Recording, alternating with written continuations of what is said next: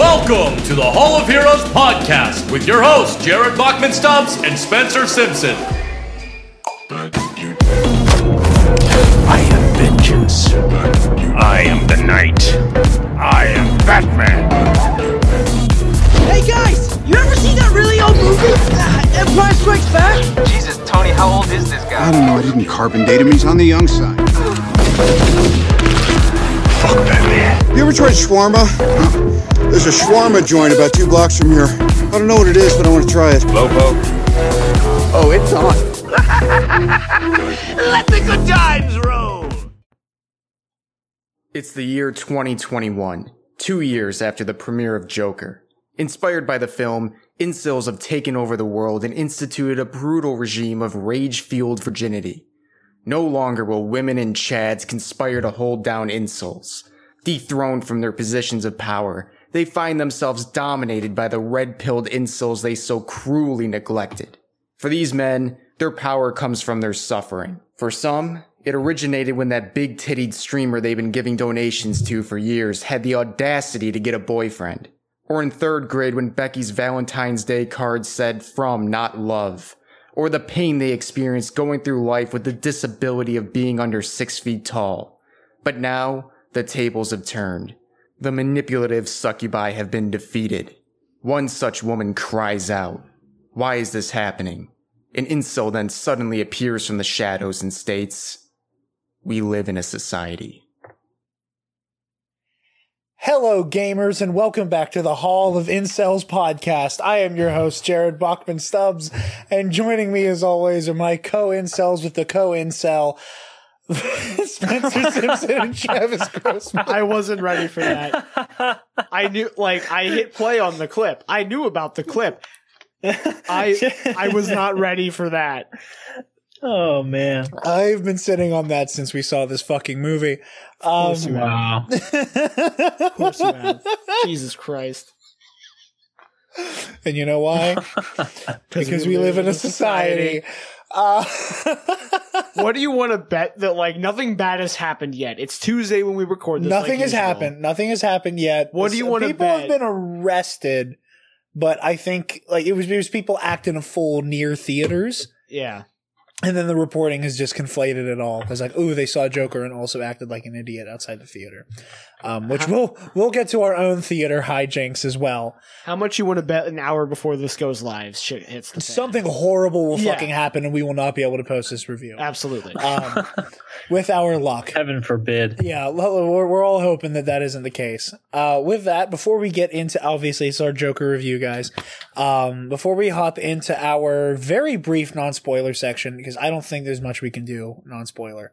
No, not a lot. I don't even think we're going to really do what we've done before where we just kind of run through the plot. I think we're just going to be talking shop. I think we're just going to be talking a lot about certain plot points. That's fair. Yeah. That said, we're going to do a quickie slice of life here. Not necessarily quickie, but we have things to do. Spencer, how was your week, buddy? Not too shabby. The worst is yet to come. I have 2 midterms on Thursday, which is the day that this episode will air. Oh, Friday. And I have 2 papers due the following Monday. But since I'm going home this weekend to participate in the Fort Days reenactment with my Scottish Highlander reenactment regiment, I'm trying to get those 2 papers done before the weekend so I don't have to worry about them when I come back on Sunday. So between now, which is Tuesday night, and Friday afternoon when I plan to leave, I have to squeeze in 2 midterm study sessions and 6 pages of paper split up into 2 different projects. So doesn't sound that bad, but I still got to do tons of research for the papers. So I had a pretty good week. It was homecoming this past weekend, and I was personal escort to Miss Pennsylvania. She is a 2017 Grove City alum, and so she was gracious enough to come back and participate in the parade and take pictures with the kids and stuff. And so I was tasked but with escorting is not the correct term, but just like I had to carry around the photo release forms and stuff like that and get her a drink if she needed it. Security detail. I was the point man. So my headcanon, like I see you doing this, but like in your Superman costume. Yeah. Like I just so badly just want you to be like, hello there, just very like strong jawed, and he's walking around in like a flannel, like a plaid flannel with a tie and the glasses. Yeah. And when something's about to go down, you're like, stand back, ma'am, and you open your shirt to show the Superman. No, she joked that I was her babysitter / bodyguard. And while I was not wearing my Superman outfit, I was wearing a very tasteful navy blue suit. Ooh. And she said like I should have brought like an earbud to stick in my ear and some sunglasses to look even more official. That would have been funny. So yeah, shout out to Ms. Tiffany Seitz, who is absolutely amazing. She's very nice. So check her out for, I believe it's December 19th. I heard her say it so many times, but check it out. Miss America, she'll be in the running. Vote in, see, Anyway. Good luck to her. Good luck to her. That's awesome. Much love from the DDN. Quickie, like high school story here, just because you're talking like the flannel and the Kent family. Oh yeah, I know this. Okay. Do you know? Okay. You told me. Yeah. Okay, just for everybody at home, because you just put it on my mind. Our senior year. Okay, I'm horrible at trying to explain what the fuck Polar Palooza was. Can anybody here explain it better than me? Because you will do it better than me. You can like sign up as a group of 6. Is it of 6? Okay. I never personally did it. I think it was 6 or 8. I think we had 8. Did we? You sure though? Ryan, Bell, Anna, you, me, Joel, whatever. RJ. But you sign Rachel. up. Yeah, that would have been 8. Over the course of the night, you play different sports. And then like as you do, it's mostly just to like get everyone in for a night and socialize and stuff. But then there's like also rankings, and I don't know if there was a prize or not. Like I said, I never actually did it. It was always during musical season, and as someone who did the musical and band and worked, I just always took, because we would always have rehearsal off, so I would be like, I am going home and sleeping, you dumb fucks. Well, I was never able to get a team together for it. But our senior year, we all buckled down, and I had the idea to be. We did the Justice something League. Greater. Yeah, we had an idea. That's funny because I was Batman, and that's good job, clever. Yes, I am. Thank you. Very clever. But I was like, because I had and very funny. You very funny, and I had always seen all the Instagram posts, and I was like, because there was a costume contest or uniform contest, I was like, these motherfuckers are weak. And I was like, yeah, hey. there was no competition against us. And because years prior, I'd seen all the Instagram posts. I'm like, this is bullshit. And I was like, we were trying to get a team together. I'm like, guys, let's do the fucking Justice League. And they're like, what? I'm like, we're going to do the goddamn Justice League. And we mapped it out. Spencer was Superman, naturally. I was Batman. Joel was Green Arrow. Our buddy Ryan was the Green Lantern. Our friend Belle was Supergirl. Our friend Rachel was Wonder Woman, and our friend RJ, we painted green as Martian Manhunter. We would have won on the back of just RJ being painted green. Am I forgetting somebody? Ian was the Flash. Ian, that's right. Ian was the Flash. Yeah. How could we forget Ian? Of course. Oh, it's you and I just had that conversation the other day too, Travis. The joke about Ian I made. Where like you were doing an impression of somebody that I said sounded like Larry David. Ian Stubbs doing a Larry David impression. Yeah. And you were like, and I said, that's just who I am. I am Ian Stubbs doing a Larry David impression. But Spencer's dad, like we said before, teaches at the high school we went to. And at one point, and he was one of the chaperones for Polar Palooza. And I almost pissed my pants laughing because I saw Spencer's dad from across the gym and immediately figured out what was going on. But Spencer's dad showed up in like work boots and jeans and a flannel. I was like, holy shit, Mr. Simpson's here as Pa Kent. What the fuck? This is great. He did not tell me he was doing this either. So like, he just showed up and I'm John like, Kent. Dad, you look great. When did this happen? Oh man, I don't think I ever said this to you, but I leaned over to RJ and I was like, okay, does this mean my mom and dad are like playing dead in the parking lot now? There's pearls everywhere. There's pearls all over the fucking parking lot. They put up a sign that says Crime Alley. Yeah. Joel's parents just fucked off to the Bahamas for a weekend to disappear. Oh, man. Yeah, that was a good time. We had fun with that. If you dig through we scored. Yeah. We got a perfect score on the costume portion and the lip sync. Well, because we got bonus points because we did karaoke instead of the lip sync. That's right. Well, yeah, that's right. It's the musical kids. Yeah, because the musical, and we did "Holding Out for a Hero" by Bonnie Tyler. Of course you did. Of course you did. Again, my fucking idea. Yeah, it was a good time. That was one of the most fun nights I had. That was it was awesome. Oh, because we walked we walked in with capes and a green man, like, and like in true you fashion. Yeah, well, like with the look we went for was like very utilitarian, because it was like we had like really nice costume shirts, and then like gym shorts, and like I have like a goofy flat brim hat that looks like the cowl, like it has like the ears and the eye lenses on it. So like I had the hat on, and I had like almost everybody's costume shirt came with like a Velcro cape.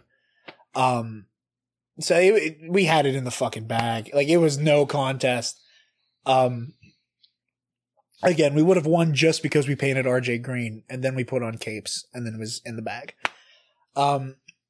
Travis, you have our slice of life from the chaos that was last night. I'm going to pass it to you, actually. Or if you want to do a joint, because I want to talk real quick about watching Supergirl and Batwoman on Sunday. Okay. Because I don't get to cover them, and maybe a little Titans. Because I don't get to cover them properly in the episode. CW has kicked off their TV show season for the year. And on Sunday, we got Batwoman and Supergirl. I'm going to say Batgirl a lot, and I'm sorry. And then yesterday was Black Lightning, which I didn't watch because I'm not caught up with Black Lightning. Tonight, in about 10 minutes from right now, is The Flash, which I have to... time of recording. Yeah, so I can't watch it live, which figures. But yeah, the Supergirl pilot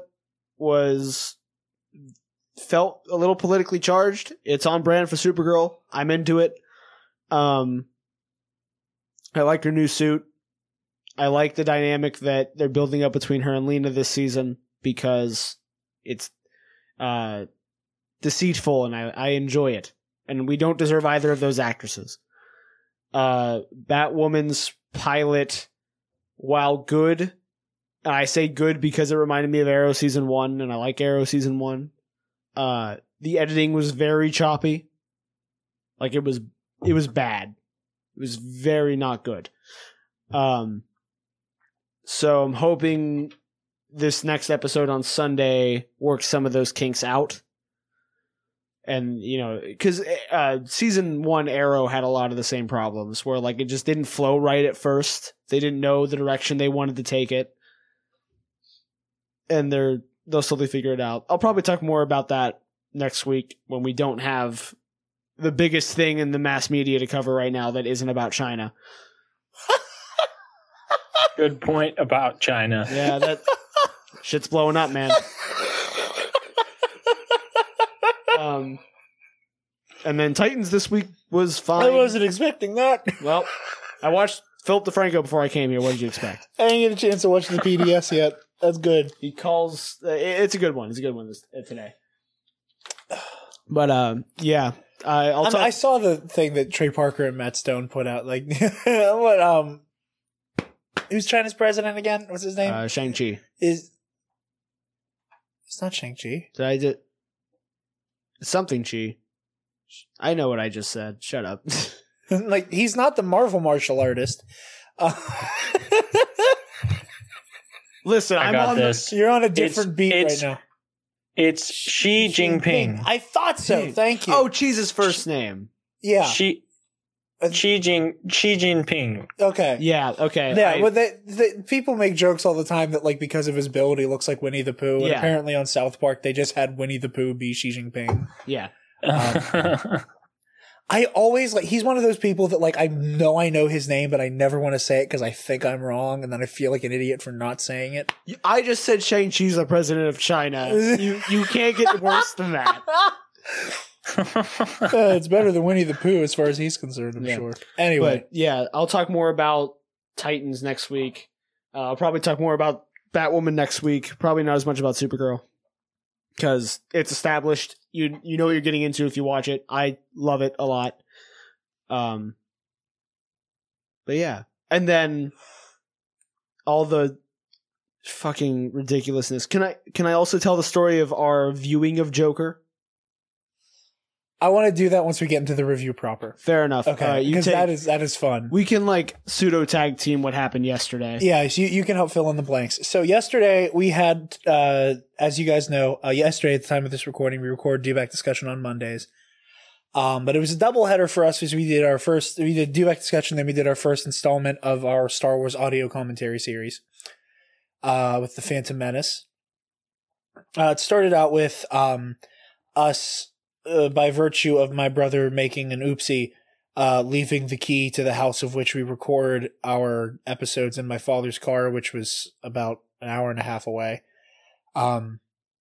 So Travis and I had to then drive out about half an hour to where my grandmother was to retrieve a key from her.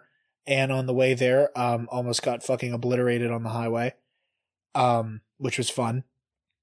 And then There's no real fun story there. I'm just a bad driver. You're not a bad driver. Just a person snuck up on us. Twice. It happened on the way back too. And then we got to the YMCA in Ligonier, at which point I was requesting to get to the infant room where my Nana works.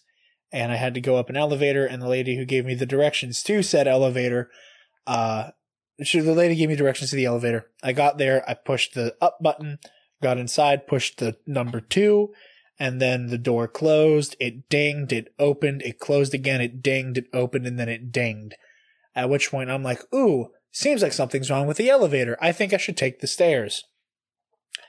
So I step out of the elevator, at which point, while trying to get out of the elevator, the door almost hits me because it starts opening and closing again in rapid succession. So the door closes, I get out, the door closes, and then it goes all the way up to floor 2 without me. And then just in time to watch the door close and me watch it go up, the same lady who gave me directions comes back out from wherever she came to watch me watch the elevator door close in front of me, and then watch me watch the lights start dinging and lighting up. And this lady is like giving me the weirdest look on the planet, and I now have to explain that I'm not a fucking idiot, nor am I a shooter, who's in here for nefarious reasons. And I just kind of looked at her and I was like, it threw me out. And she was like, oh, that's weird. I'm like, yeah, it is. And I promise I know how to operate an elevator. Eventually it came back. I got in, and I started to very tepidly press the second floor button. She was like, good luck. And I was like, thanks. I got up to the second floor, got the key, came back, almost died on the highway again. Nice. And then at the last minute, our guest, for family reasons, had to pull out of the recording session for the Phantom Menace audio commentary. Jason will be on one of them. We'll figure that out, but he wasn't able to make it for Phantom Menace, unfortunately. So that happened like an hour before we had to record. Yeah, we were eating dinner. We were eating dinner before getting into the swing of things. Came over, set up for the audio commentary. I have to tell it, I'm sorry, I'm throwing you under the bus. Fine. And whenever Joel listens to this, we're going to get an angry text message. Oh, yeah. 100%. He's going to fucking kill us. You're going to get an angry text I'm going to get an angry text message. Because you did it. Because I did it. We had to have like the rig set up in the middle of the basement here where the TV is. And it was a very weird situation. I made myself a second Qui-Gon Jinn and tried to sit down. Spencer, you're familiar with how antsy the recliner can get when it just shoots out the recliner. Yes. So I tried to sit down and then accidentally launched the recliner into the rig. Oh, no. Twice. Everything is intact, but the table started to fold in the middle. Travis and I got really scared. Oh, jeez. It was one of the most terrifying experiences of my life. As someone who almost got killed. This isn't even a funny story to me. It's stressing me out. As someone who almost got killed twice before that in the same day, that was the most stressful thing that happened in all of that day. Was watching the recliner hit the rig twice. So after that, we got the rig under control, and then we were going to be in for the night, and we brought an air mattress back from Nana's house to my house because Travis was going to stay the night since we had some adult beverages while watching Phantom Menace. And with 20 minutes to go left on that horrible day, 11:40 p.m. Eastern Daylight Time, we unfurl the air mattress to realize that it is one that my grandmother planned on scrapping because it had a giant gash in the side of it. Oh man. So Travis and I snuggled last night. It was quite warm, but like a good warm. Yeah. Very wholesome. With that, bro snuggles are real, man. Fuck yeah, dude. Oh, also in the middle of the night, it doesn't count as that day. For some reason, I got really jittery in my sleep and donkey kicked my fucking. Well, it's there's my bed and then a bunch of shoe boxes that I keep in case I need something that is shoebox sized, and shit like that. And then I have a couple of my lightsabers and a sword and my sword leaning up against the wall. And my foot, I don't know why, but in my sleep, I fucking donkey kicked my sword over and it knocked over all my cardboard cutouts and it scared the shit out of Travis and I in the middle of the night. To be fair, I don't remember that part. I do. And I remember you sitting up and going, "What was that?" Just like that in your sleep. Yep. I don't remember a bit of that. Oh, I do. With that, we can actually get into the fucking Joker now. So brief non-spoiler thoughts, Spencer. You see, like you already pointed out, it's so hard for me to sort them out from what is constituted by a spoiler, because I have a lot of thoughts that are general thoughts, but they still might be thoughts that you wouldn't want to hear if you haven't seen the movie yet. I'm going to try to you see, I'm so nervous. That's I will say this, and this might be a spoiler, so sorry everybody, but I don't think it is. I would say that as far as I'm concerned, this is a completely new category of Joker as a character. From all of the examples that I can think of, starting with Nicholson and Hamill and getting up to Ledger and Leto, I don't think that's. Oh, sorry. I don't think that's a spoiler. We'll talk about. I disagree with you. Okay, we'll flesh that out. To properly discuss it, we have to talk about spoilers. So right, yeah. But it seems like as faithful to the character as this movie maintains, it's a very different tone. It's a very different motivation almost, and this is a one of a kind in the sense that we haven't really seen a true origin story on screen yet for the Joker. And so in that way, it is harder for me to wrap my head around than many of the other interpretations, merely because it is something else entirely from what you would expect from seeing the Joker in other settings. So that's all I'll say. Okay. Just in case. Travis, your non-spoiler thoughts here.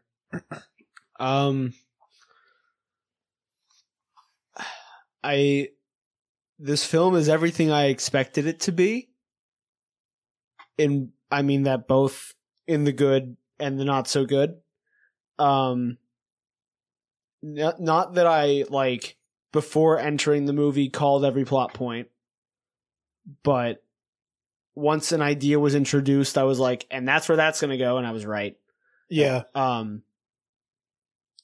I think Joaquin Phoenix, you've read it about 100 times by now, and I'm going to say it again. He deserves at least a nomination for this. Yes. Absolutely. His performance is simply incredible. Comic book movie or not, this deserves attention. And again, that's a different that's a whole debate now because of relevant director Martin Scorsese, right? Yeah. But those damn Marvel movies, I think they're theme parks. Like the most negative, most realistic negative thing I've heard about this movie that's consistent is that it feels too much. Like it feels like the shell script for Taxi Driver or King of Comedy or those movies that it's trying to emulate. I think both Scorsese flicks. Yeah. I think infusing it with the Joker and those comic book elements is what makes it different. Right? That's what sets it apart for me personally. And I get why people are in their minds flipping it where it's a comic book movie trying to be that. I think it's one of those movies incorporating comic book elements. Yeah. That's how I viewed it. But overall, when I wasn't watching a person take selfies with the flash on or taking hits off a dab pen, same person, I'm pretty sure. Yeah. I quite enjoyed it. Yeah. Spencer, there's a couple points that I'm really interested to get into the meat of this because I differ from you. I think with regards to a quote unquote origin story, I think unless you're getting at the same thing I'm getting at but wording it differently, I like that this version of the Joker is. That's too spoilery. We'll get into that with spoilers. I can't say there's not. I can't say the words I want to say. Movie. I can't say the words I want to say. I enjoyed this film. Same like Travis said. Joaquin Phoenix turns in a fantastic performance as this very broken man who goes off the deep end. We have a lot to talk about. We have so much to talk about. Something I want to say off the top right here before we get too deep into like the plot and like Batman lore and shit like that. This is one of my favorite live action interpretations of Gotham City ever. Gotham truly felt like a character here. And it didn't have it wasn't like so like fantastical and Tim Burton-fied as Batman 89. Where like it wasn't super Gotham, stylized. It wasn't super stylized, and it also wasn't like BVS or Justice League, where it's just fucking Chicago. That Gotham City felt so gross and human, and I would enjoy more films taking place inside of that Gotham City. Yeah, I totally see what you're getting at. It's like with all the characters interacting with the Joker that make him who he is, I feel like the environment itself, not just the people in it, but the city itself is as much one of those factors as any of the other characters in the movie. Yeah, like there's this, it felt like Gotham City. And the fact that they could make something feel like Gotham City without the presence of the Batman is very impressive. Very. Beautifully shot, beautiful score, all things everybody said 1,000 times. Yeah, to say exactly what I said coming out of the theater with Travis last week, the credits rolled, Travis looked at me, he's like, "What did you think?" And I said, "It was amazing, I hated it." Yep, that's verbatim. And I have been battling with myself this whole week-ish that I've had to process this movie over to figure out what elicited it was amazing and I hate it, and I think I'm there. I think I've arrived at it. There was a lot of scenes that happened, especially towards the end, that I was very conflicted on how I felt about them. Like, or I felt that like knee-jerk emotion of I don't like this or I like this, and I'm able now to put words as to why. You know? Yeah. Having separated myself from it long enough. Like I said, I have mixed feelings. I liked it. Like on the whole, I liked it. But I have a lot of like these are one of those movies that like you can talk about for a very long time. So and we are about to. With that, I liked it on the whole, but had mixed feelings. Travis, Liked it on the whole. Yeah. There's a few things about the end that I would probably tweak if I was a human individual known as Todd Phillips. But that's personal taste. I still think it was handled very well. I think it's sparking more of the like, I don't think this is too spoilery, the what was real, what wasn't talk, because those articles are out there. I think it's sparking more of that talk than it has any right to. I think it's very... We're going to get into that too. I really want to dissect some of that stuff. Without spoiling anything, I think it's very blatant about what's real and what isn't. That's my opinion. And that is what I think, but I can also see the opposite. And again, we can't talk too much about that without getting into spoiler territory. But overall, I enjoyed it. I will, if I had time to see it again before we sat down to review it, I probably would have seen it 2 or 3 more times. Agreed. And Spencer, you seem to have liked it seemingly with less gripes as Travis and I. I did really enjoy it. I thought, if you were to sit down at this movie with no previous notion as to who this character was, I think you would have walked away really fulfilled, possibly quite disturbed as well, but also like pretty fulfilled. Within itself, it's pretty well contained. But yeah, I really enjoyed it as a film. We can dive into the critiques afterward, of which I have several, but also my interpretation of the stuff that went down is different from your own. So there's plenty of discussion to come. Let's dive in. All right, real quick. Spencer, was there a warning outside of your theater? No. AMC had like little flyers up in the doorway that was like several. And to be honest, like what it was saying, I totally get why they were there. Because especially looking at Deadpool, I would take which there was a little one in my screening when I saw that opening night. I would not the whole time, not like we'll talk about that story later. Like I could take my 12-year-old to see Deadpool. I would not take my 12-year-old to see Joker. Not a fucking chance. True. Maybe a very, very sophisticated like Jimmy Neutron. Like fucking Jimmy Neutron. Jimmy Neutron, I would take to see this movie. Literally said like, hey, we know that we've had R-rated comic book films here before, and they were general, like you could still take a young adolescent to them. This is not that movie. Please like consider at like all of your things you need to consider before taking your child to this.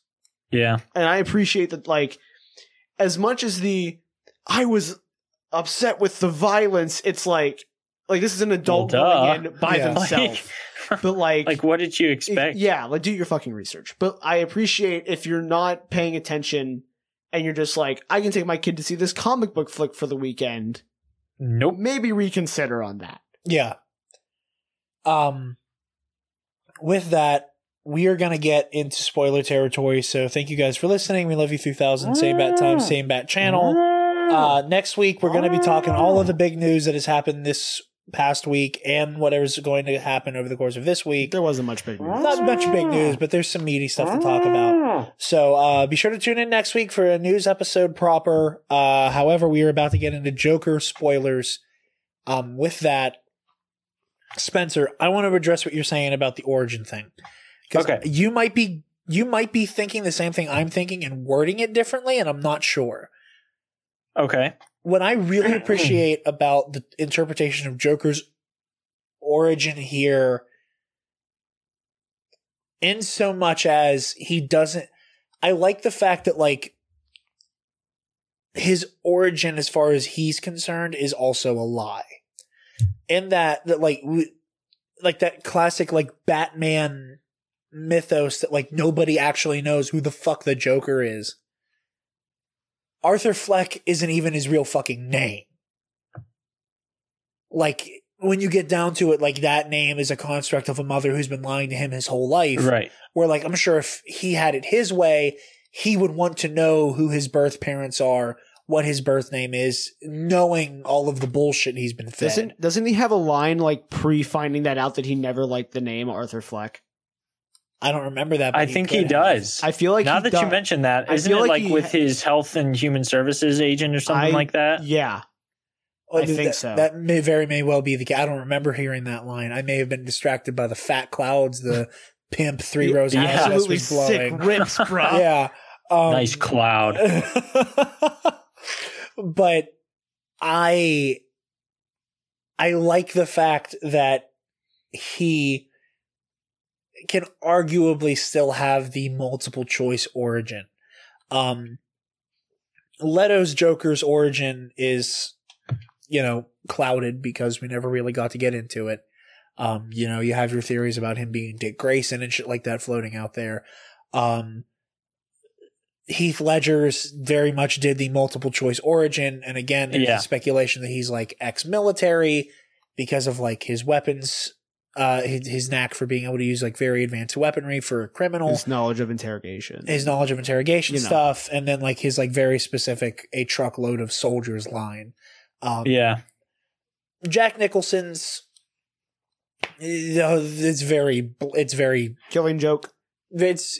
Yeah, well, that's what the one that I was thinking of specifically was Killing Joke. It is a pinch of Killing Joke in it, the same way this one has a pinch of Killing Joke in it. That's fair, yeah. Which is like the only like arguably concrete version of his origin. Even then, Joker says, "I don't even remember if this is true." Yeah, but I mean, like the story that not necessarily the ending of, and that's just one option out of 1,000. Yeah, but I mean, like the specific story that shows a man having a bad day, getting dumped in a vat of acid.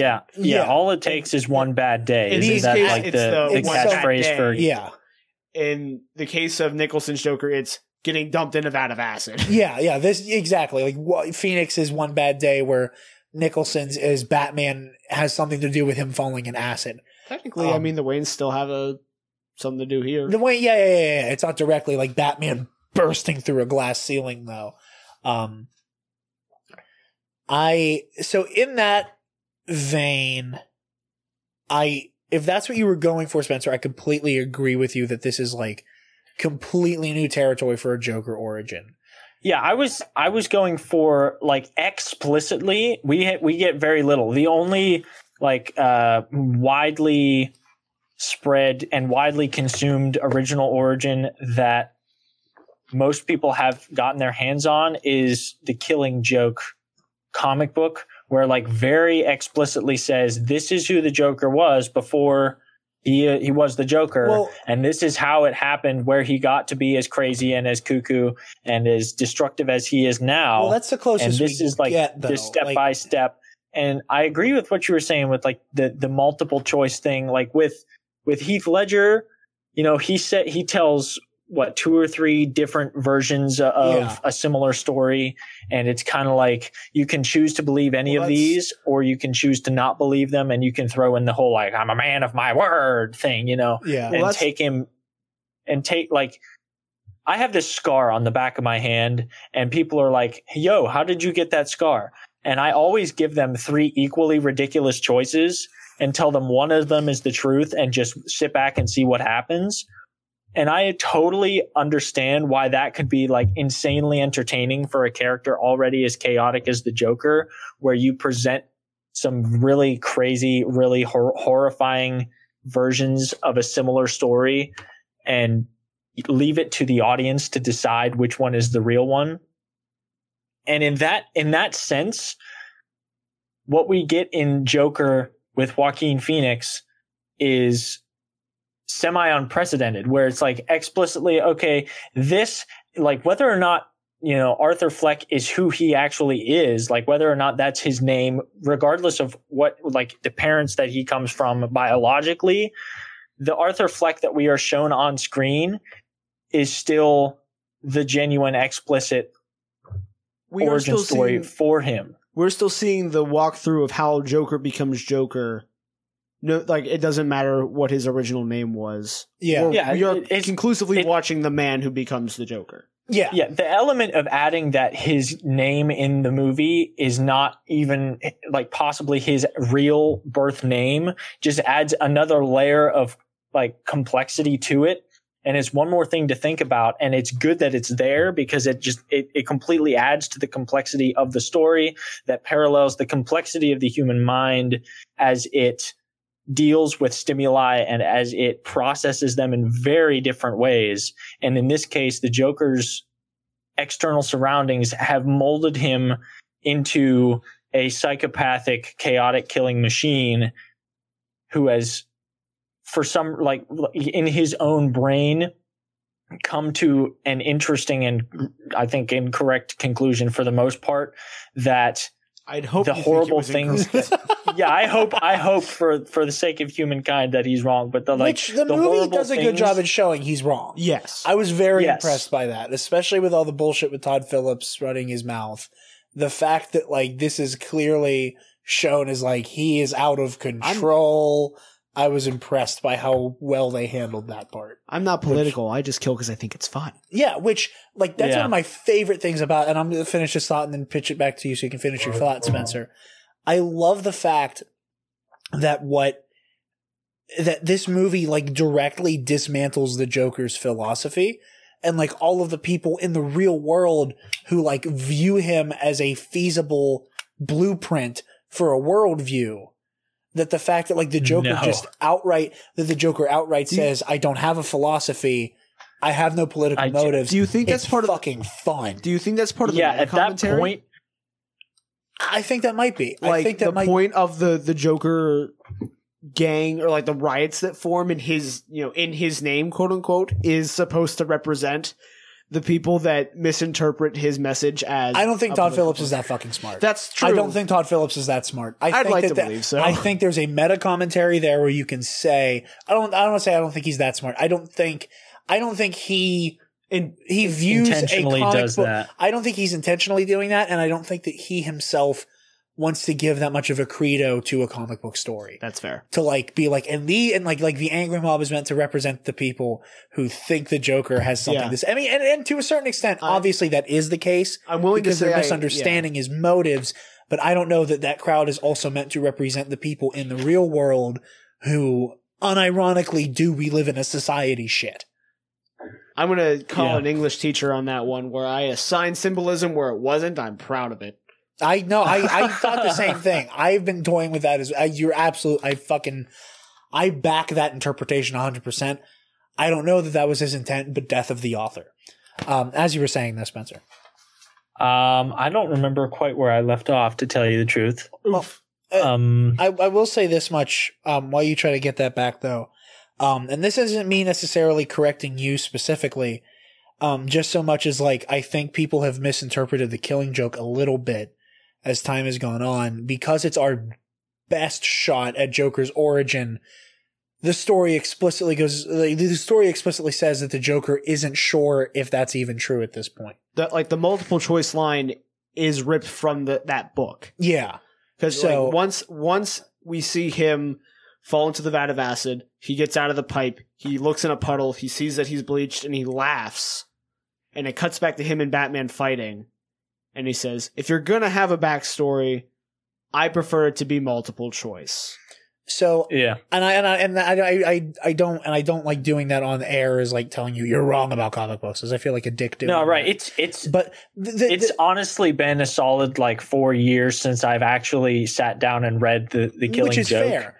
But there's also like comic book culture has also misrepresented that story where like people refer to it as the Joker's origin story and don't introduce that asterisk and that caveat of it's the closest we have and what seems like the most feasible and most satisfying version of his origin story.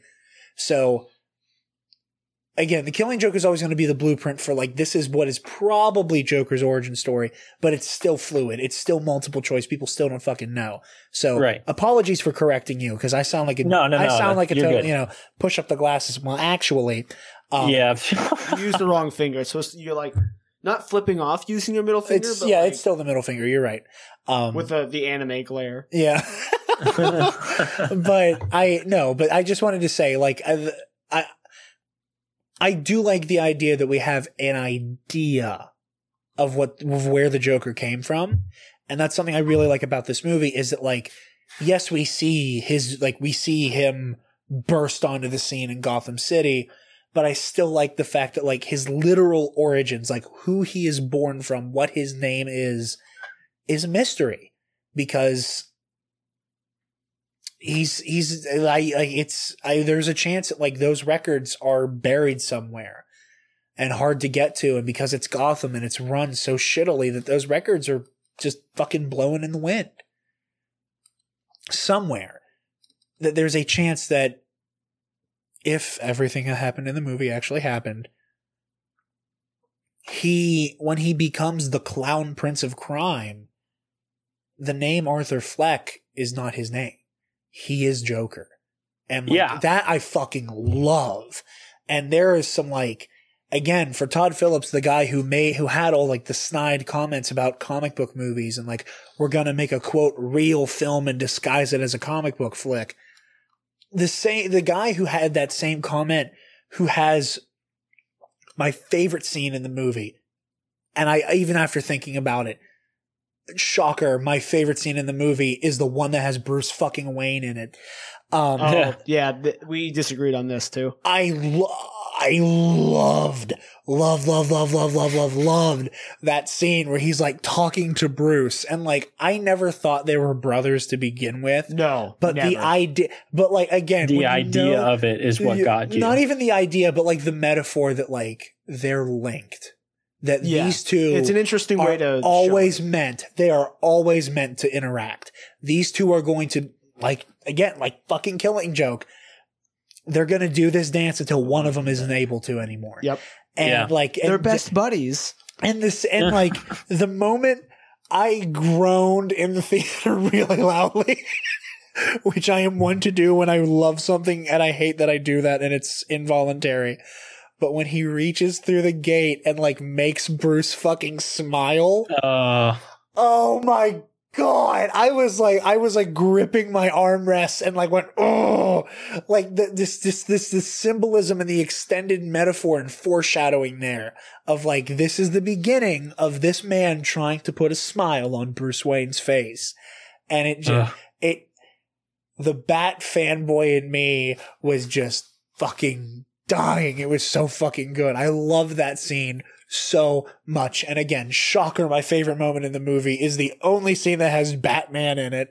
But, well, not the only scene with Batman in it, but I love that scene. I loved that moment. And I just, damn. On that idea, Spencer, what was your favorite scene in the movie? Because now I'm curious.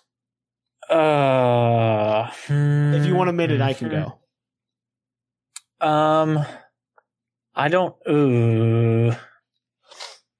I think, okay, I'm a really big fan of two scenes in particular.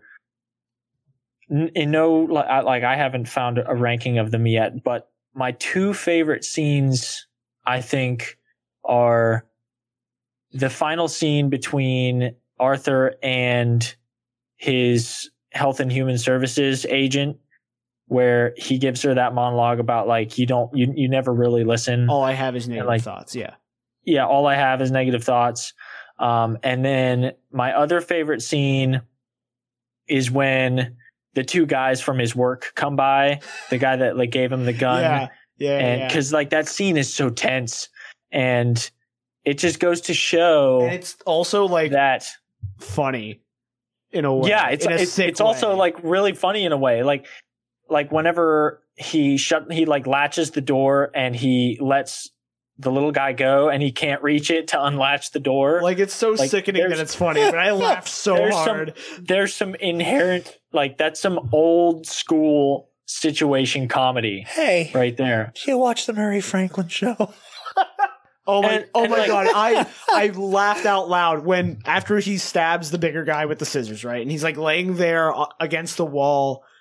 Oh my God, Arthur. Oh my God. Hey, do you watch the Murray Franklin Show? Yeah. That is so perfect. It's so wonderful. It's wonderfully written. It's so tense at the right moments and like breaks it up with comedy at just the right moments. And I think my favorite bit about it is that it shows us a familiar Joker like a Heath Ledger kind of Joker. Like the whole movie Dark Knight, he's talking about like chaos. I have a plan, but I also don't have a plan, and that's what makes me so dangerous and so fascinating and awesome. He claims to not have a plan. He claims to not have a plan, he but did you watch the opening bank robbing scene in that movie? He very clearly has a plan. Yeah. And and it's like that, the irrational chaoticness about him choosing his victims. Like, if you look at some of the other classic villains in Batman's, in his Contact book, almost all of them have a rationality to the killing. Like, even Two-Face, who it's like you got a 50-50 shot. And that, while is not very moral, it's still a very rational decision. I'm going to flip a coin, and depending on whether or not that lands on heads or tails, you either live and you die. And that's like very rational. It might not be wise or moral, but it's a rational decision. Whereas the Joker in that apartment scene, he kills the big guy. I don't remember his name, but he kills the big guy. And any other rational human would say, okay, this midget, this little person has witnessed a murder that I just did. That's just as bad as the N-word. We've been canceled. Yeah, we've been canceled. John Mulaney reference for those of you at home.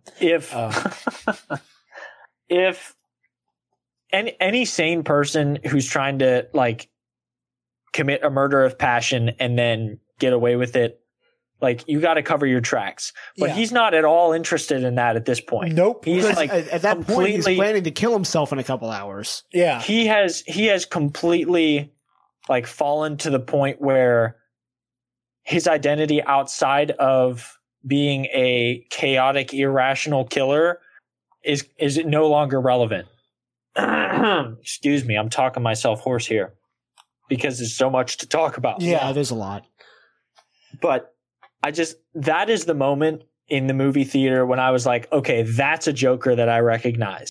That is a Joker that I've seen before. And the part of him that I love the most is the irrationality in the decisions he makes, despite the fact that in the end he has a plan. See, like, he's got the big picture idea, but the minutia of it is completely up to how he feels in the moment. Yeah, that's fair. One thing that I just didn't, and like, granted, again, this is an origin story. It's a prequel. It's whatever. One of the things that just really, it didn't feel Joker to me was like, he also didn't yes, Spencer, he has that like erratic nature. And yes, he kind of sort of has a plan. Like, again, he has like a rough blueprint, but like it could change on a dime. Right. If like certain elements he wants to play with, whatever. However, this didn't feel like evil genius Joker. No, which I love. No, which not even a little bit. And that's again, like, or at least I felt like it was at a point where he's on his way there. He's on his way there. Like, I think he gets to the point where he has the charisma to convince people to his plans. And now that he's like, oh, now I can just do shit. Yeah. Now I have the manpower. To just do there are people who will like lay down their life thinking I have some type of grand plan.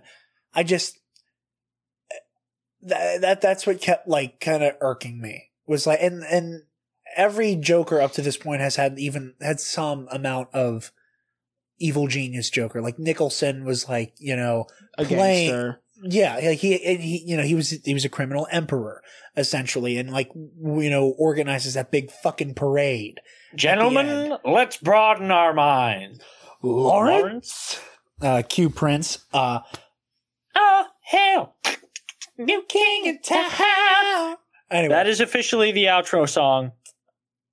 Any objections? Yeah, we had sent in the clowns queued up, but I can. Okay, I'm that's fine. That's a good choice. Okay, I'm not even upset. All right, put a pin in it. We'll put Party Man in next week's deal. Nobody let me forget.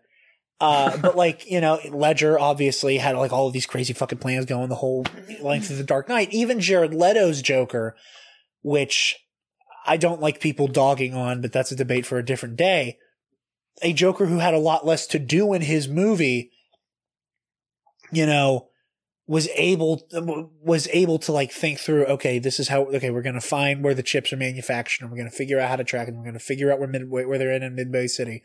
And now I'm going to break into Bell Rev and I'm going to break Harley out. And it's like, you had like evil genius Joker who was like doing shit like the whole movie where like this, like Arthur just kind of falls into shit and then like lucks his way through it. Where like, it's an origin story, so I understand it not being, you know, the same Joker who's capable of, you know, like the fucking, like the plot of Arkham Asylum, you know, like obviously he's not there yet, so I can forgive it to a certain extent, but still, it didn't feel right that he wasn't had this like giant maniacal arch plan that, like monarchical. Yes, both. That.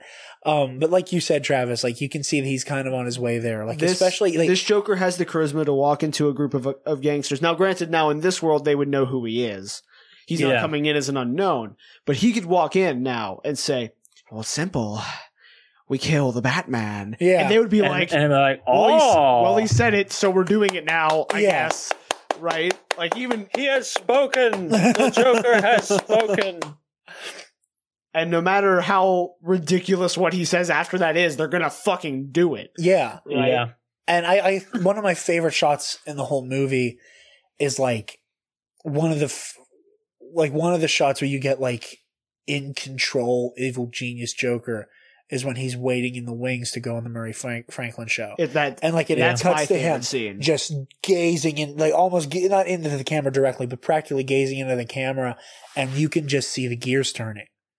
Like that's one of my favorite shots because like I felt the Joker energy in that. His walkout on the Furry Manklin show.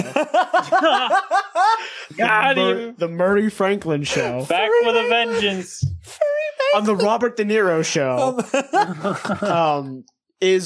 Is my favorite scene because it so well embodies just the Joker energy that I've known my whole life. Because like when I saw Heath Ledger's Joker for the first time, I was 10, right? I was between 10 and 12. And I didn't recognize that as the Joker. I had that problem of I don't recognize this character as the Joker because it doesn't look or sound like Mark Hamill. Or look like the animated Joker or sound like Mark Hamill. You know what I meant? Yeah, I know what you mean. And then I've, you know, as I became a cognitive human being, realized how incredible that performance was and how that is that's a unique take on the character and it's very good. That was in that moment of him walking out, doing his dancing bit, kissing that doctor on the mouth for like a solid 30 seconds. Like no one else gets away with that shit.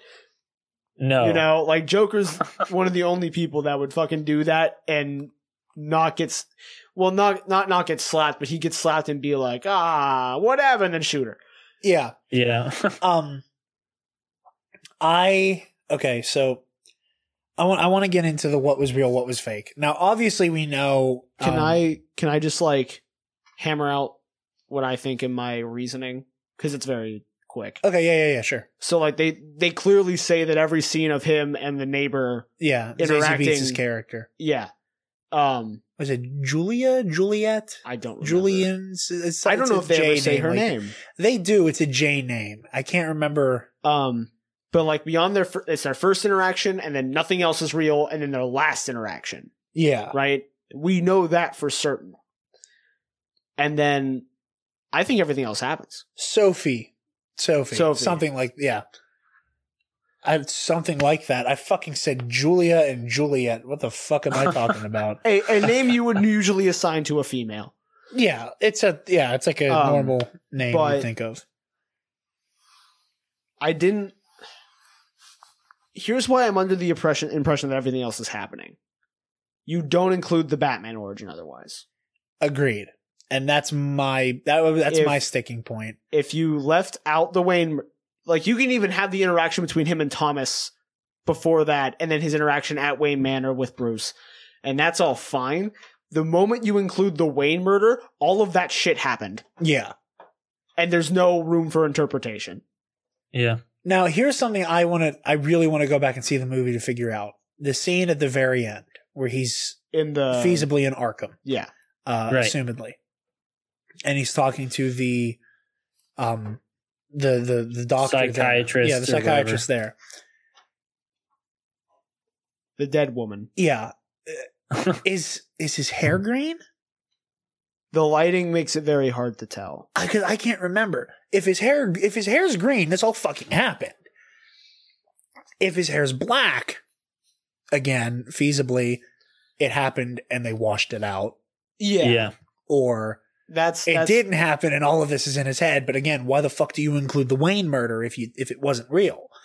Why does it cut back to the Wayne murder in that shot? Because he's thinking about it. You know? Also, I saw a couple people refer to him having the line, "You wouldn't get it. It's a joke between me and him." Is that what he said?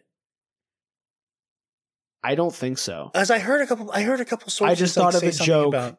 You wouldn't get it. You wouldn't get it. I don't remember that. I don't think there's anything after that. That's what I thought. I heard a couple of people say like it's between me and him, which like we've come to consensus on the show before and been totally wrong. Yeah, I mean, if that line is in the movie, again, okay, you also have like who's he referring to? Obviously, me and him is probably him referring to the Joker as a separate entity. Yeah, but we know. We know. Yeah, you just set off a chain of events to create the one man who is capable of dealing with you. Yeah. The one man who beat you. Anyway, I still hate that's that next fight. level right there. I hate that line. I hate that fight. I hate that scene. What? I will fisticuffs you over this not right now, not alive on the air. Gentlemen, please. I cannot physically separate you, but we need to table this discussion. Of all time. We need to table it. Table it. Next week, we will have this as the discussion topic. Oh my God. Yes, is the Batman Returns fight scene good God. Or not? Oh my God. Tune in next week, all of you, including the two of you idiots on the other side of this line. I've come around. Table it. I've come around on it being logical, and I can agree that it would happen that way. I still don't like it. Moving on. Anyway, I like if that line does happen, which I didn't think it did. So I think you might be making that one up, pal. I saw other people cite that line, unless they're implying it like kind of being like an implicit, like metatextual type thing. Anyway, so no, I didn't. I think the framing of the final like moments of the film create the possibility that none of this happened. Because like you go from what I think should have been the final shot of him standing among all the clowns. Yeah. And then the cop. The end. Car. Credits. Yeah. With him like standing among all of his loyal followers. I think jumping from that to him in the mental hospital, knowing about all of his delusions and hallucinating him on these dates with Sophie, and like the moment I was ready to check out of the movie and like, oh my God, this is the incel masterpiece. Like Joker is incel Jesus now, was whenever like he murdered those guys who worked for Wayne Enterprises and then just showed up and fucked Sophie without even knocking on the door. Yeah. Like this, he like shows up in clown makeup, like, and just opens the door and just like throws himself on her, like he's known her for 10 years and hasn't seen her in 5. Yeah, like that. I was like, no way. This is, and then like, oh, this didn't happen. Cool, we're good. I knew that was see, you said, I remember we got out, we were talking about it, and you were like, oh yeah, her daughter wasn't there for any of the scenes they're together after the elevator. That's how I knew. And I was like, no, I just knew that shit wouldn't happen. He'd get smacked. Well, I mean, yeah. He would get Me Too'd. Yeah. In the 80s.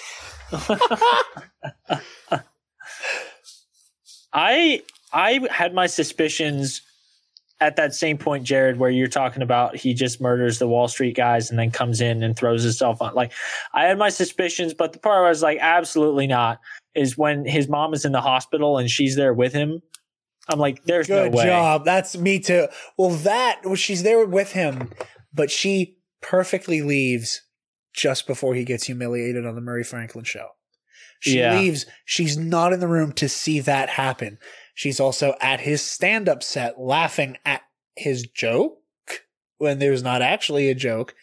And like a lot of people have also cited that like the way that we see his stand-up set go down in that scene when it happens is different from what's shown on the Murray Franklin show. That like the bit's even worse. Now, I can't tell if we just don't see that part of it until the Murray Franklin, or if it's like legitimately the whole set went like even his best version of that was terrible, and then we see it at its worst. From the first person perspective of that stand-up set, by the end of the scene, there were definitely people actually laughing. Now that is, again, we're getting into now, did any of this even really happen? We're getting into that territory. Well, like where like he's projecting his like desired reality onto an actual situation, and we only get to see what's going on in his mind. That's when that scene happens. I read it. I say I always read it. I read it as he is imagining that this, like, it starts off rocky and then it goes fantastic. And then he goes on his walk with Sophie. And then when we see it on the Murray Franklin show, it's awful. We clock into reality and realize that the whole set was a disaster. Yeah. He never won him over. Yeah. Yeah, something I really want to address about this movie. Among many other things. And this is going to get directly at it was amazing, I hated it. I was, I think in the moment, taken aback by the fact that the movie avoided the things that I was socially afraid of. In that Joker was going to be painted as some type of anti-hero. And that I just want to watch the world burn, we live in a clown world shit was going to be validated by this movie. Yeah. I was impressed by how, like I said earlier, not only did this movie refute that, it blatantly said, I don't have a philosophy. There isn't a my philosophy isn't nihilism. It's I don't fucking care. Yeah. And like, I do what I think is funny. Exactly. And it wasn't like, no, the Joker's just the ultimate nihilist. He's not even a nihilist. He's just a monster. Yeah. Like, if Batman is the ultimate, like, just embodiment of this, like, chaotic justice, Joker is chaotic evil incarnate. There is no philosophy. There is no root cause. It's I want to hurt you because I take joy in it. Yeah. And I think I was incredibly impressed by that. And Joaquin Phoenix's performance. And again, all of the amazing things, like I said, the score, the cinematography, all that stuff. I was so impressed by I'm sorry, I keep interrupting you. I'm sorry. I was so impressed by that. Finish your thought. I was so impressed by Todd Phillips actually having a reverence for the comics. In that, like I said, and I know you didn't much care for it, Travis, but like in showing that scene with Bruce and like the Batman fan in me seeing all of like the beautiful foreshadowing there and seeing the Wayne murders and all that. I was so impressed by that. That is where It's Amazing came from. And it's not that I like hate that scene or would completely remove it. I just, from that from the moment of Thomas Wayne is my father. Yeah. Which immediately bullshit. Granted, my line of logic got proven incorrect because my logic was he has mental problems. He's related to his mother. His mother probably has mental problems and is totally making this shit up. That's another reason why I wasn't convinced that Sophie was there. I was like, I think she's imagining Thomas and now he's imagining her. But yeah. And so, and that gets flipped the whole way into they're not even related. Yeah. But, Yeah. like from that moment, I was like, okay, so this is how we get him getting punched in the face, whatever. Yeah. But like, I don't want the Wayne murder. I want to leave questioning. Or at the very least, like, I want this to be Joker. And you and I, like, from the moment he leaves the Murray Franklin show and the car gets hit, and it's panning down the street, and we both saw Zorro. You and I were like, oh shit, they're about to get fucking bodied. Yeah, you and I looked at each other, we looked back, and I was like, you've got to be shitting me. Like, this is the one thing I didn't want. And they didn't even imply it, they showed the whole thing. Well, I would have been okay with... Well, for those of you at home, real quick, that, like, just so you're aware of like why Travis and I said that, just because it's... explain, I shall be. Okay, it's different in different versions. Yeah, in certain versions it's an opera, in certain versions it's the Grey Ghost, in certain versions it's whatever. In certain versions, Bruce Wayne and his parents are leaving a viewing of Zorro when they're gunned down, and like the image of vigilante clad in black with a cape is like so ingrained into his mind that like him loving Zorro and remembering Zorro is an influence on him becoming the Batman. Real quick, while Travis is in the bathroom, the thing that I think I truly like dislike is that this movie is incredibly fucking pretentious. And like, there's a good chance that like that's me knowing Todd Phillips' thoughts. And there's this like, again, like the whole idea of we're going to sneak a film into a comic book movie, that thought is just so pervasive from what Todd Phillips said before, that the whole time I'm watching it in the back of my mind, I'm like, this is Taxi Driver, but dumber. This is King of Comedy, but dumber. This is all of these tropes about a character with mental illness with every single stereotypical like plot twist. Like, I've read One Flew Over the Cuckoo's Nest. I've seen Taxi Driver. I've seen King of Comedy. This shit is so telegraphed, and you're acting like we as the audience are so stupid.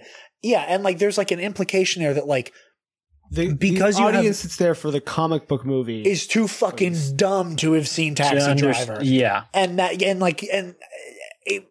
I was getting angry watching the movie, and I couldn't put my finger on it. And like every time I'd be like, "This is pissing me off."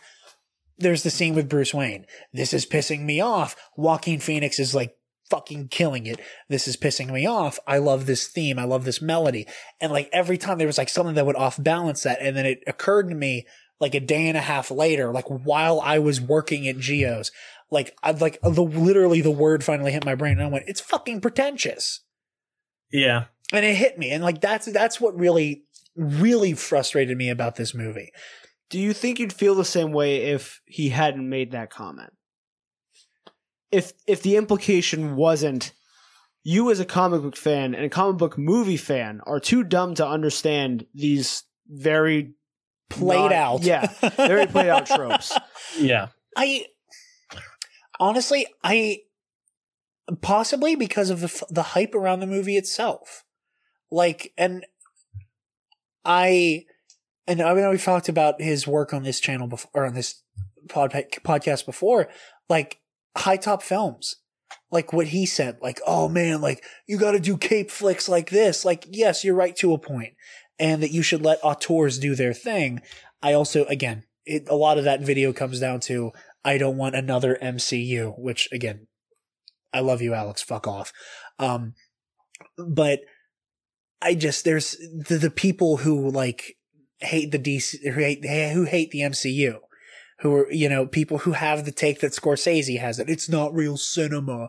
There still would have been people like that, even if the writer and director didn't say a goddamn word. Fair enough. Who would have been saying it as well, who would have been praising this movie as well, where again, I'm left saying, now where I'm left feeling, you think I'm too, like, I like Iron Man, I'm too fucking dumb to appreciate Taxi Driver.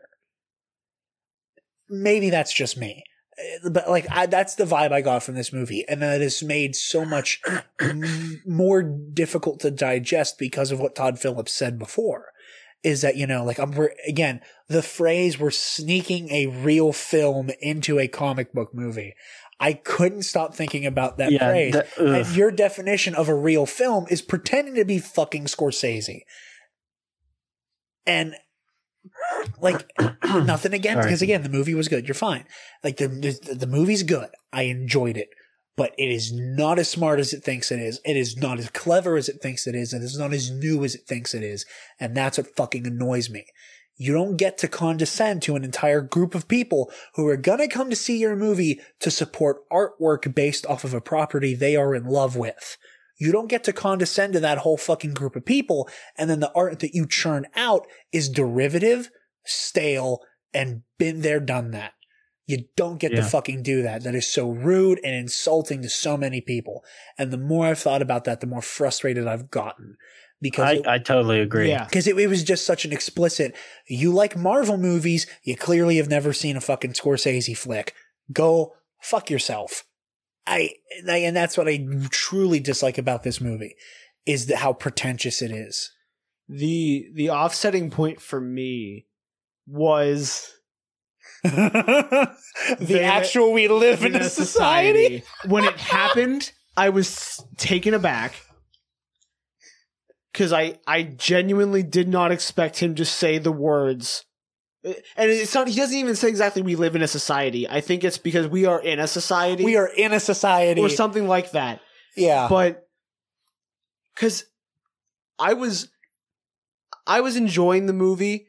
Once he kills his mother, a switch flips. He stops taking his medication. He's fully realized the power he has over other people's lives by like doing what he finds is funny.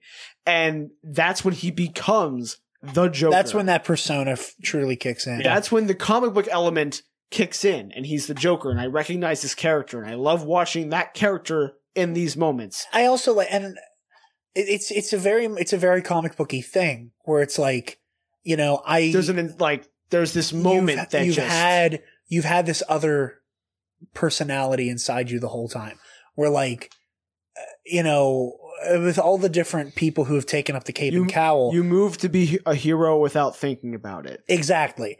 With all the different people who have succeeded Bruce Wayne, I think there is just something about who Bruce Wayne is that he will always be the best Batman. And that like Clark Kent had the Superman sensibilities in him from birth and from the way that the Kents raised him. And that like Peter Parker, despite being this irresponsible kid who gets drunk on power at first, I think at the end of the day always would have ended up being a force for good. The Joker, Arthur, always had that violence inside him. That's the point of his book, is that violence and these terrible things are what he finds funny, like genuinely. And so to watch him come into that, I mean, like on your point of the Batman, the whole point of him leaving a Zorro film is that they always mention, it's like the 5th time this week he's wanted to see it, is that he's always been fascinated with the idea of someone outside the law. Of a caped crusader, vigilante, pursuing justice outside of the normal means because it's not enough. That's always been part of Bruce Wayne. Finding these terrible things to other people funny is always funny to Joker. Yeah. And he realizes that he comes into that persona, and even though he's not necessarily in the full get-up, it's like the purple suit and the bleached skin and like a cane. Or not even, shit. I'm talking before that, when he's like practicing with the makeup, and he's practicing for his appearance on the Murray Franklin show. I almost fucked it up again. Murray Franklin. I almost said Franklin Murray. Oh. Because Two First Names Club, that son of a bitch. When he's practicing for that, and when he kills the big guy, like he's the Joker then. And you can see it in his movements, in the changes in his speech. He's not uncontrollably laughing because it was never really his condition. And I think like that's the switch. And to watch him then have that persona go on to the Franklin Murray show, I did it. To watch him, he's like, the look in your eyes is like, I saw in you what I felt when I said like just straight up Kirk the Jerkin and didn't think about it. But to watch him with that charisma go on to the show, and his first few lines, while he's there, are so good. They're so Joker. And even like the first bit of his monologue is fine because he's You don't like talking- angry Joker though. I don't like angry Joker when it's practically unprovoked. I don't like that in that moment.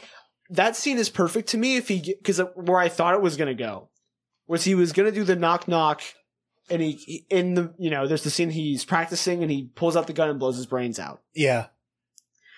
And so I thought he was going to go on, screw it up once, but not pull out the gun. And then he pulls out his book, thinks about it for a sec, knock knock, pulls out the gun and shoots Robert De Niro. Yeah. That's how I thought that scene was going to go. And he laughs hysterically. Everyone runs. Everything else goes the way it does, maybe without the Wayne murder. Yeah. And instead, we got the interaction. And at first, I still liked it because it had the I'm not a political figure stuff in there. Yeah. Like he, again, I love so much that this, like, again, this is not a valid political opinion to have. He doesn't have an opinion. He's just a murderer. He's like, it's not even nihilism. Yeah. It's beneath nihilism. I'm just a monster and it's funny. Yeah. But then as they're talking, he flips back to angry Arthur for a second. Yeah. And in that moment, I completely dissociated from the movie. And I think that's why I hated the Wayne murders. Like that, I came out of it and I was like, nope, didn't like it, didn't like that. And then I saw the Wayne murder and I was like, didn't want to see that. And then it showed the Wayne murder and I was like, you could have just implied it. Well, I think, okay, first of all, I was really expecting this to go the Jack Napier Batman 89 route and it's actually Arthur that shoots have them. Joker that kills the Waynes, which I was prepared for that, like going in. I was hoping that wouldn't happen. And that's part of him in that I loved in that moment was that like he just doesn't care anymore. Yeah, he's not angry at Thomas because it doesn't matter. Yeah. And then to watch him get angry at the other father figure he had at the beginning of the film. Yeah. Just didn't work. For me, at least.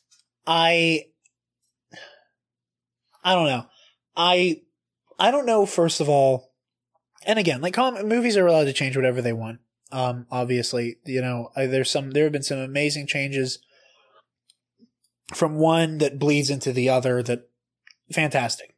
No, I'm not complaining about things that change. I just don't. I like the idea of Joe Chill either being hired or just desperate. That like he gets lucky, maybe doesn't even realize he's sticking up Thomas and Martha Wayne until it's too late.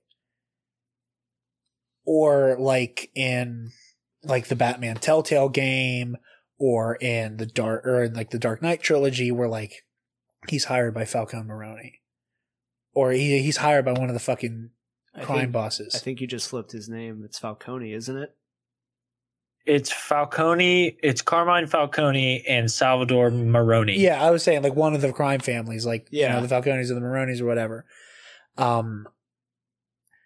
He's hired on and brought on to kill one of them by one of the big mafiosos in that area. I don't know how I feel about it being like a political like no, fuck you. I don't know. It's whatever for me. I liked seeing it that way. And like I said to you, I so badly want to see the Batman that comes out of this version of Gotham City. Like, this is like already Jokered Gotham. Already Jokered Gotham. Because usually it's the reverse where the Batman gives rise to the Joker, like in the Killing Joke story, right? Where he's been Batman for a couple years and suddenly this random clown shows up. Yeah. Versus the clown causing the bat. Yeah. And you said that and I responded without that weird cyclical thing that 89 does where like Jack Napier turns Bruce Wayne into Batman and Batman turns Jack Napier into the Joker. Yeah. Yeah. Usually, yeah. I want to see the Gotham that Bruce Wayne comes home to after his training. Yeah. Because it's gotta be a fucking shit show. Like, more so than, like, usually it's implied that Bruce comes back at Gotham's lowest point. Yeah, it's miraculously gotten worse since the Wayne murders. How does it get worse than clowns rioting in the streets? How does it get worse than Gotham's, like, most notorious crime lord already being in action? Yeah. Like... There's a lot of things there that I really want to get into with other stories, and I know they've teased the idea of a sequel, and they've said maybe we'll do it. I don't know yet. Phillips has said he's down. Joaquin has said he is most certainly not. So, yeah, because he doesn't like multi-picture deals. He was almost Doctor Strange. He shot it down because he didn't want to do a multi-picture thing. So if they're able to throw a hilarious enough amount of money to make Joaquin Phoenix come back, obviously Todd Phillips is not averse to a sequel. He did the fucking Hangover trilogy. I would be interested to see what else you can do with this version of the Joker moving forward. Again, like, the political implications of this movie are, for anybody who's seen it, are dead in the water. And, like, again, that was my biggest thing going in, was I don't want this movie to be incel Jesus. I think from the get-go, like, the marketing of We Watch a Man Go Insane isn't necessarily accurate. Like, he's one step away from being the Joker. He just happens to be heavily medicated. Yeah. And, like, there's enough going on to distract him from the idea of, what if I just start killing people? Yeah. Like, what happens then? Yeah. And, like, that notion's always there. He's not driven to it. I also want to, like, I want to address, like, the controversy about the violence itself. Which isn't... Don't get me wrong. This is a violent movie. It's very gruesome. It's rated R for a reason. That said, Deadpool had more violence. This is nowhere near as violent as I was waiting for. Like, I watched Stuckman's spoiler review, and he made a comment. He's like, I was expecting him to, like, smash someone's jaw off with a baseball bat with how violent people were hyping this up to be. And I was the same way. Like, I'm expecting him to, like, fucking disembowel somebody or some shit. Like, I'm ready for, like, the kind of violence that's gonna make me ill in the theater. Now, don't get me wrong. When he fucking punches the dude in the throat with the scissors and shit, I was like, I was squirming. It was unsettling. And that's very graphic violence. But, like, the fucking ultimate cut of Batman v Superman's more violent than this. Like, not, and I'm being slightly hyperbolic when I say that, but, like, the most violent kill in the movie is the scissor thing. Like, outside of that, and then, there's a level of realism to it, though. Yes, but even the scissor thing, they cut away multiple times. Yeah. Like, you can't, like Arthur and the guy's neck and head aren't perfectly in the frame. So, like, most of what you're seeing is just Arthur drawing back, blood hitting the wall. I'm referring more to when he shoots Robert De Niro. Yes. And when he shoots the first guy he shoots on the train caught me off guard. Yeah. Because, like I expected it to happen, but, like, when it happens, it's like 3 or 4 seconds later you realize, I just watched blood splatter on that train. He shot that kid. Yeah. Oh my God, it's happening. Like, this is real. Not to different conversation of, was it real? Was it not? Like, no, I know what you mean. But, like, this is, holy shit, he just shot a person. Oh my God. I also think it's interesting that, like, I don't know, his first blood isn't even malicious.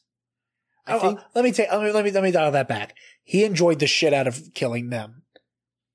I don't think it could have been, because he needs to feel what it's like before he makes the active choice to want to do it again. Does that make sense? That's valid. That's like fair. That's really fair. Because of the situation he's in when we see him, he knows he wants to, but is told that it's not right and is like, well, I don't want to do what's not right. And then he does it. Like, he just has to. And suddenly it's the greatest thing he's ever felt. right? Yeah. I wouldn't have been like we see that he stops taking his medication, and that's how he like kind of finally comes to. Yeah. I wouldn't have been surprised if in an original cut of this script, he's a semi-drug addict that is able to kick that habit once he starts killing. Oh, yeah. Right? Yeah. As like very ham-fisted as that is. Yeah. Because I mean, I'm not a professional writer. I mean, well, in your defense, it's already ham-fisted to do mentally ill people are just one misprescription away from killing everyone else. When, like, no, they're just more of a danger to themselves than anybody else. Like, and back to what I was saying earlier. Like, some of the plot points here are some of the most played out shit ever. Down to, was it all a fucking dream? Seriously? Anyway, as you were saying, I'm sorry. Oh, that was about it. You know, I don't think his first kills could have realistically been an act of aggression. And even it turns into that in that scene. Oh yeah, he hunts the guy down. Yeah, he shoots the guy, shoots the other guy, and he's like, "Okay, that was self-defense." And I hit that other guy in the leg. I want to get him too. Yeah, I want to fuck him. Yeah. No, you're right. I see that. Spencer, we've been doing a lot of talking. We've been. This is in addition to what we did after the movie, like immediately. Yeah, we were just standing in the parking lot, and like I said, it was mostly just me saying, "It's amazing, I hate it. It's amazing, I hate it. It's amazing, I hate it." But yeah, I want to. Spencer, do you have any thoughts at the moment that you want to say before we get into box office? Yeah, one more thing. I was realizing as I'm running through the movie in my head and we're talking that I picked up on another example of like his mental decline throughout the course of the movie. And I think, he starts out as more or less like he's got some underlying psychotic issues, but more or less he's a normal guy. And by the end of the movie, he's a complete psychopath. And I think I was trying to think like, okay, so what's the step in between and how, and does he even express that? And I think it is the idea of him being a sociopath. And I was like, okay, so where is that? And I realized that when his mother is in the hospital and he's like outside the entrance having a smoke and the cops come up and start asking him questions, it's like the way he handles himself during that encounter is like really smooth, really dry but believable. Yeah. And like the line like so we hear you also carry around this card that says you got a laughing condition. Is that true, or is that part of your act as well? Your clown and he just like thing. And he just like flips the cigarette with his finger, turns around, and he's just like, "What do you think?" And he then he walks into the glass door. But like without the breakup that was the glass, like that whole sequence was just like so enthralling for me. And I'm realizing as we're sitting here recording, it was like, okay, that's the identifiable point where like not necessarily you have to pass from normalcy into sociopathology into psychopathology. But like, there is evidence the Joker of that persona step is starting in the middle. to take root. Yeah. And as I'm thinking through that, I was like, oh wow, there's like more depth to this than I'd previously thought. So that was my last. Yeah. That was my last intelligent thought before we get into box office. So, Travis, you had the most recent box office update queued up for a second there. I still have it. Okay, good. From I don't remember what Deadline, yeah, reports that Joker yesterday, as of recording, so Monday, brought in $9.7 million, which is the best Monday ever in October.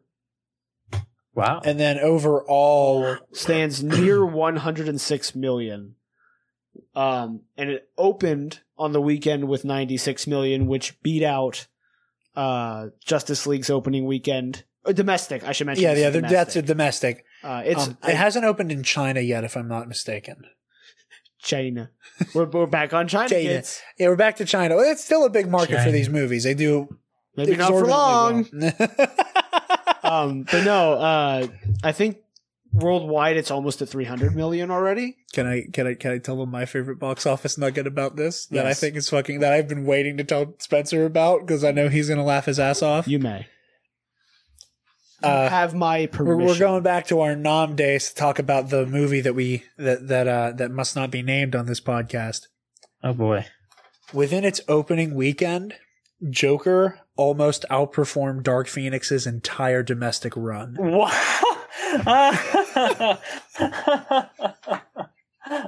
Am I surprised? Not a bit. No, I'm not surprised. That was the worst comic book movie I have ever seen, bar none. That includes Suicide Squad.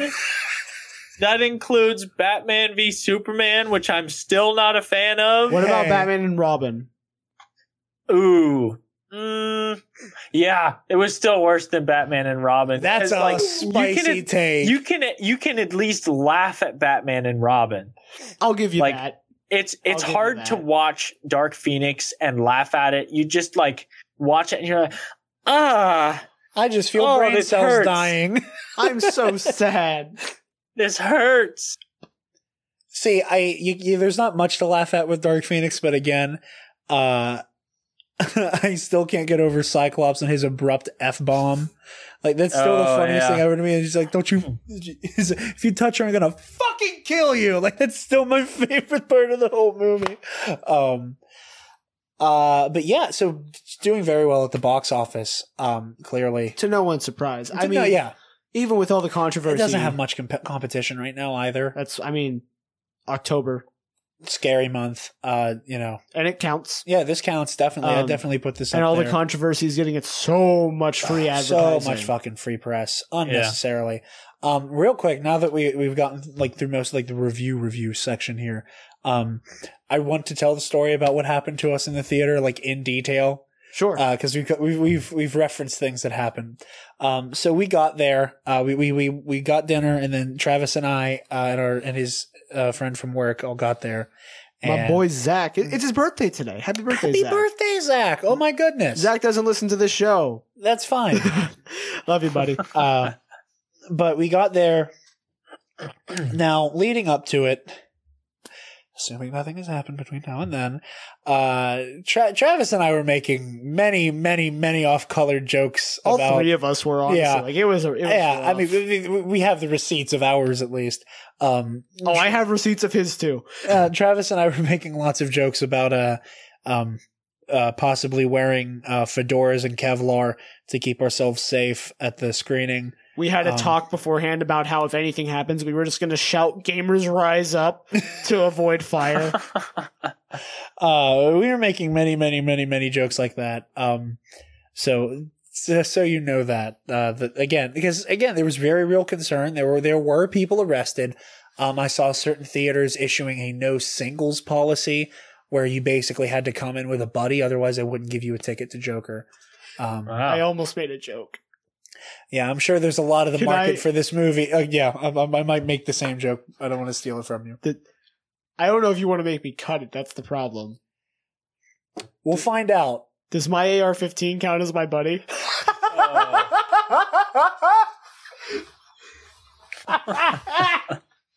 We're keeping it. If TJ gets to say fucking hot tits, you get to say that. What if it's wearing a fedora? Fucking hell. Anyway. That's why I was worried. We're keeping that one. All right. Because that makes the story of when I thought I saw a gun even funnier. Oh, God. I forgot about that. So I'm going to make fun of you for that. Moving on. Feel free. I got antsy. I'm sorry. There was too much weird shit happening in that movie at that point. It's the most like owned lib thing that's ever happened to you. That will ever happen to you. Yeah. Like, oh, it's so funny. It was we'll get there. I hope Chad listens to this episode. He will. And next time I see him, he's just going to bring multiple scopes and just show me how they actually fucking look like.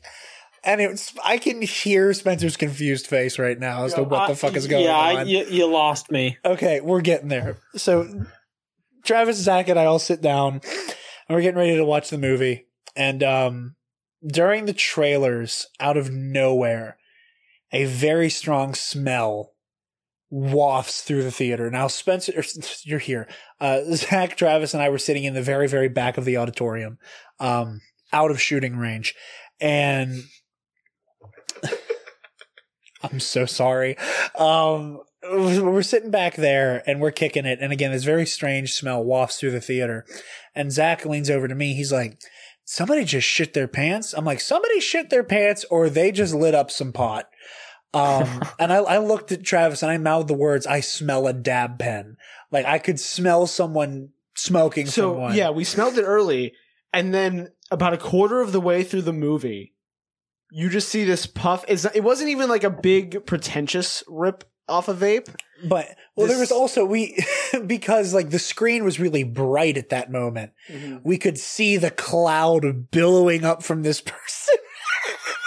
Oh man. And and we're like, okay, someone is smoking in the theater. Yeah. And this same person was obnoxiously taking Snapchat selfies with the flash on during the fucking movie while smoking from his dab pen. Drawing as much fucking attention to himself as possible. So there was that. Okay, I'm going to explain. Okay. So can I tell the story of the family? Yes, please. So also during the trailers, everyone's situated. A couple trailers have played. It looks like no one else is coming into this theater. And we hear the doors open.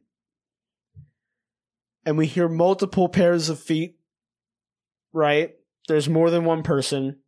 And what turns the corner is two parental figures of some kind and three children aging in rage. Ranging in age. No. It was a long day yesterday, Jared. Aging in rage.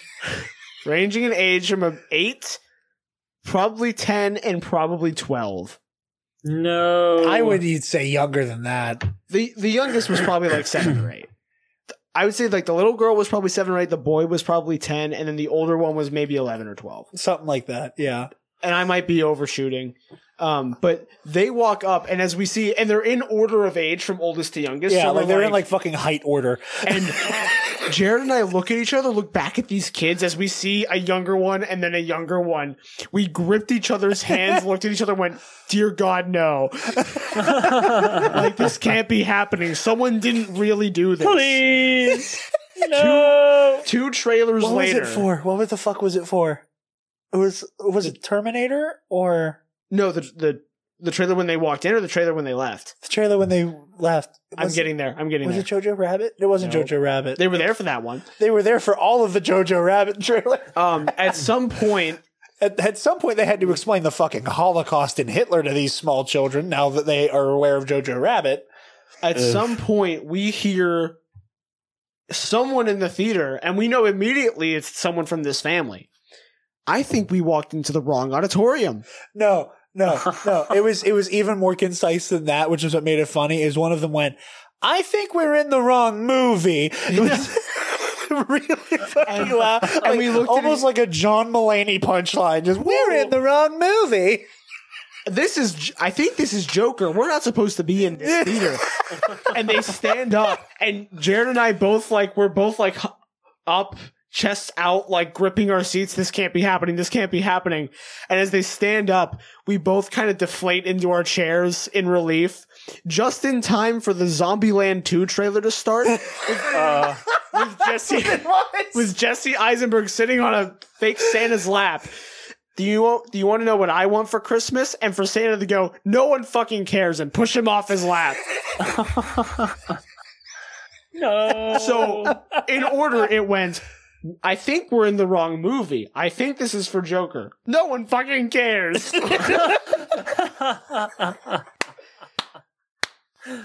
My dudes. You can't make this shit crazy. up. You can't write that shit.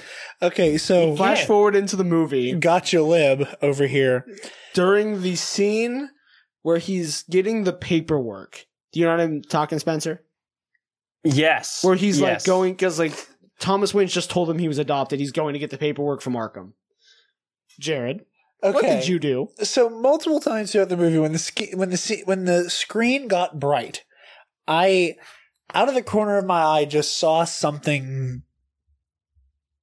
black. Just further down into the auditorium, and I kept glancing over it. I'm like, what the fuck do I keep seeing moving around? And at this point, we're in the wrong movie. The dude's fucking smoking. Like, we saw a Taking couple flash photography. Yeah, like at this point, like I'm on edge because I was admittedly nervous because of all of the hubbub about the movie. And then like so much weird shit had happened that I'm like already like, what's going to happen next? I keep seeing this person moving around and I'm getting more and more anxious. And I will say right now, I knew it wasn't a fucking gun,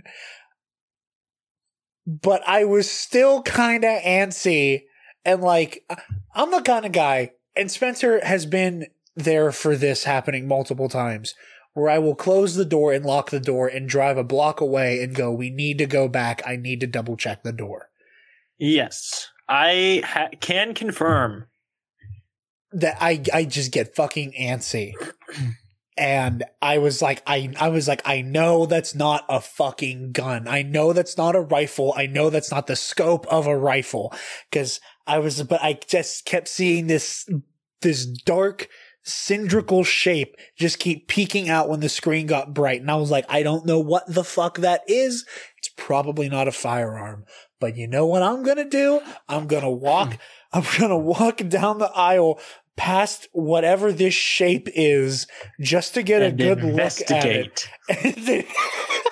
Spencer, do you know what it was? Do you want me to tell you what it was, Spencer?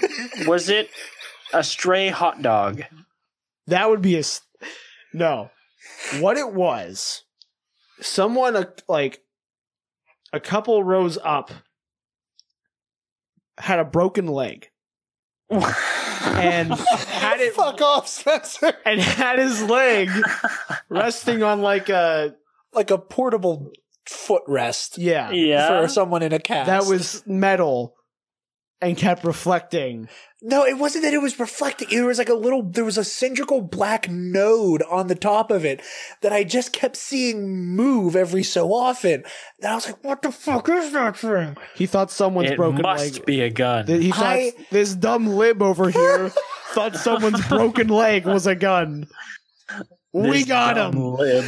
I had a moment and I was uncomfy and I had to investigate. The funniest lib. The funniest part about this, and Zach told us after, so right before that, I actually got up and used the bathroom. Like I got Zach up. was fucking hilarious. I got up, walked out, used the bathroom, came back, and I sat down. Jared filled me in on what I missed. Because I missed the entire conversation between him and the guy getting the files, basically. Yeah. I came back right as he's like ripping them out of his hands and running off. Jared, once he does that, gets up, is like, I'm using the bathroom. Walks down. Told a bold-faced fucking lie. Walks down the stairs, and within like not even 5 seconds is already back up the steps. Like I went down. Yeah, and I was already down here, so I'm like, I'm just gonna make this count and like look at my phone for a minute to just like clear all my notifications. He walked around the thing. I'm like, okay, he left. And then when he was coming back up, I was like, man, that was really fast. That's kind of impressive. Superpower. And then Zach was like, after the movie, he said, yeah, Travis stood up, and then Jared stood up, and I got fucking worried that they both saw something I didn't. Followed by, after we were standing in the parking lot for maybe like 15, 20 minutes talking about the movie. And there's for those of you at home, Spencer, you know this, there's a Dick's Sporting Goods. Yes. Connected to the theater. Like it's the theater's in a strip behind the actual shopping mall. And as we're standing there talking, we hear, from the like clearly from Dick's, and we look at each other and go, oh cool, Dick's alarm's going off, that's kind of funny. You know what Dick's sells? All right, guys, this was fun. See you tomorrow.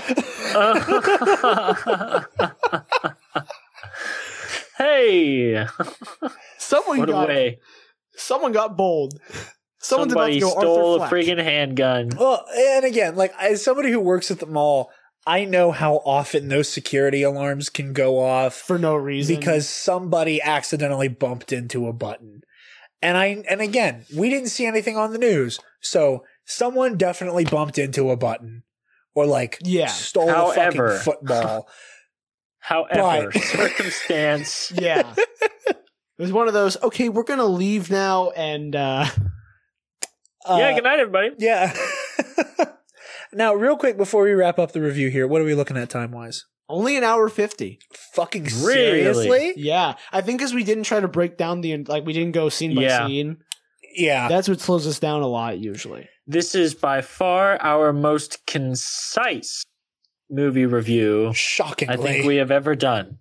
Yeah. Well, rather than go despite the fact that it is like the most complex movie to tear apart. But we tore apart the things we wanted to tear apart. Right, right. Because that's it. That's just it. This movie. That's a lie. I didn't tear apart one thing that we talked about a little bit. And Spencer, I want to run this by you. Okay, go for it. Every time there was a stand-up comedian that wasn't Arthur. Oh, I want to get into this, yeah. Okay. Every time there was a stand-up comedian that wasn't Arthur or Robert De Niro.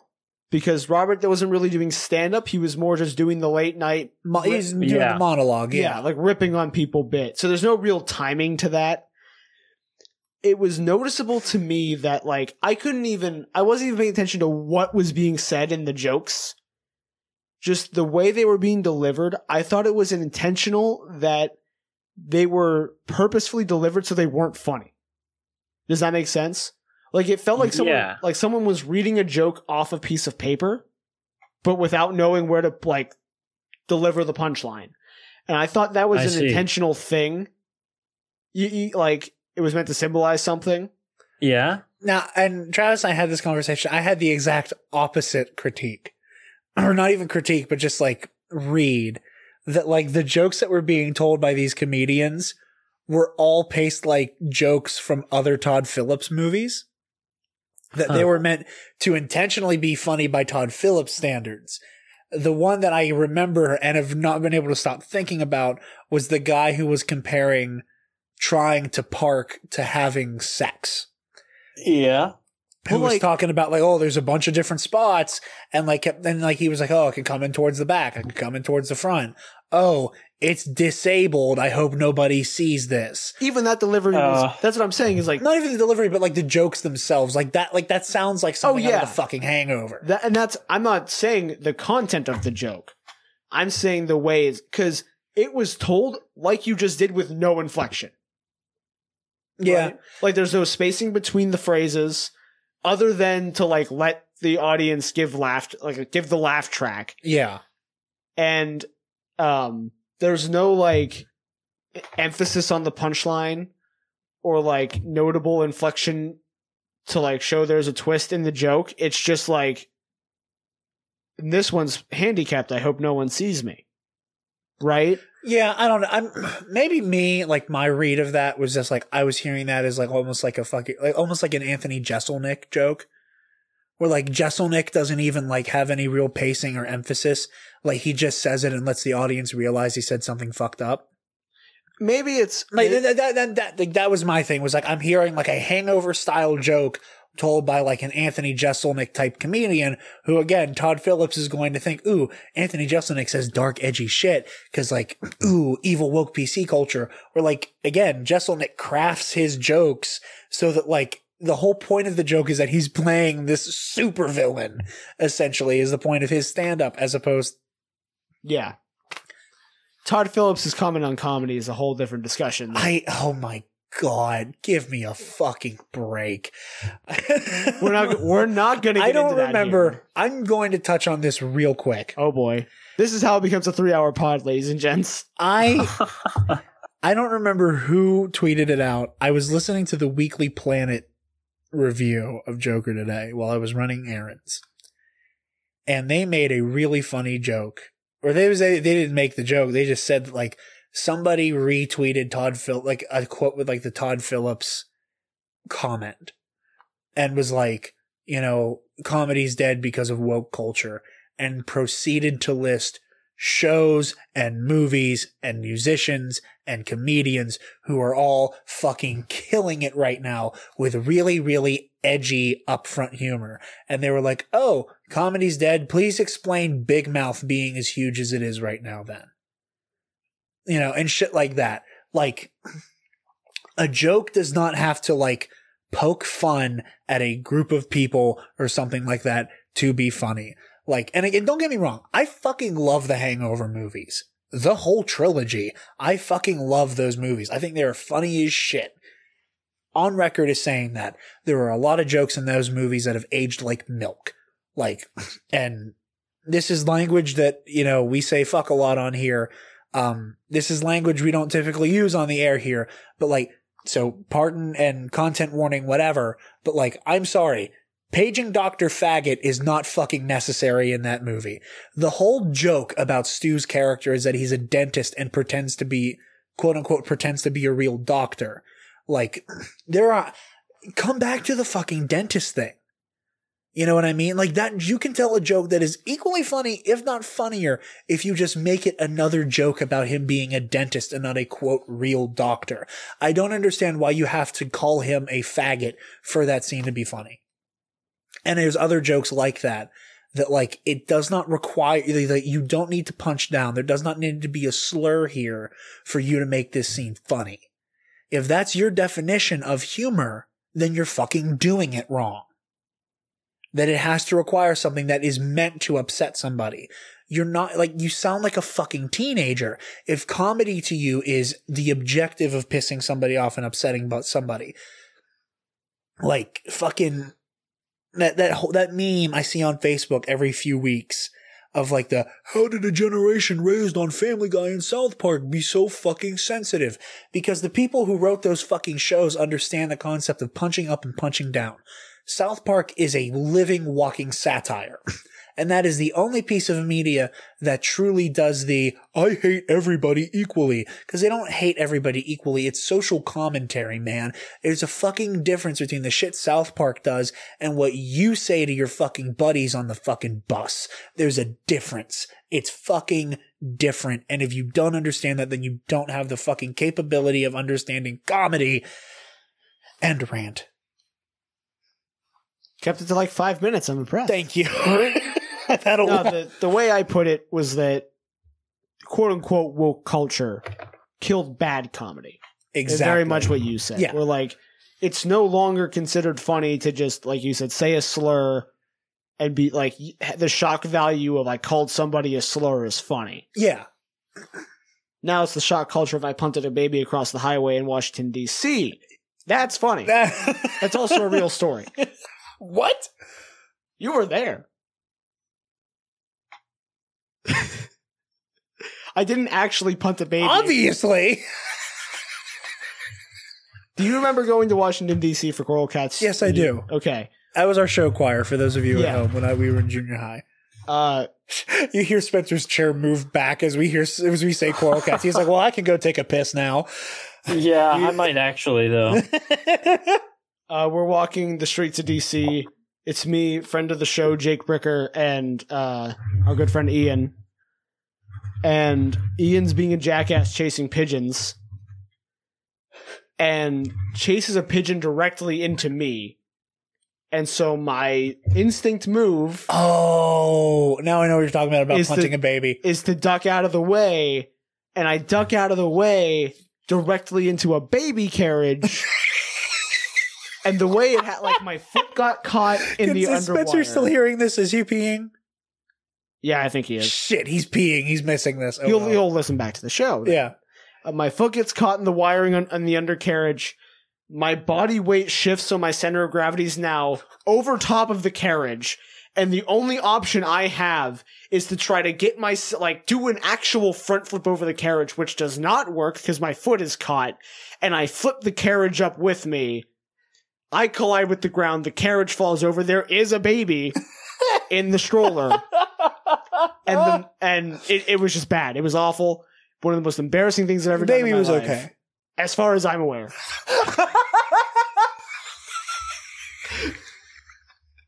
As far as I know, that child is still alive today, but you never know, right? You know, so dark humor isn't dead. I'm waiting for the day, like, we blow up more, like, we have a insane, millions of listeners audience. Yeah. And someone comes forward, that Travis motherfucker, he killed my baby. I'm gonna get me too, Jared. That's not me too. That's you killed a fucking baby, bro. That damn woke culture. Goddamn woke culture won't let you kick babies anymore. But then the story devolved into I got mad over how expensive ice cream was, and so I picked up a baby in its stroller and punted it across the highway. Which at the time I was very upset with, and I was very angry that the whole thing had happened. And then, like, not even an hour later, I was like, that's a fucking great story. I remember paying, like, $8 for a buffalo chicken grilled cheese sandwich. But, like, that sentence on the board was, like, so irresistible to me. And I was like, a fucking buffalo chicken grilled cheese? That's $8 for a sandwich. And I fucking want it. Oh, Spencer's back. Yeah. Hey, boys. Hello. You gotta listen back to hear the whole story. Yeah, you have to listen back to hear Travis attacking a baby. I can't wait. So Happy 2-hour mark, gentlemen. No. So we were going to have our old friend Zach Palmer on for this episode. Unfortunately, due to there being a time difference between us and the people in Chi-Town, things didn't end up lining up. But in good old Chicago. In Chicago.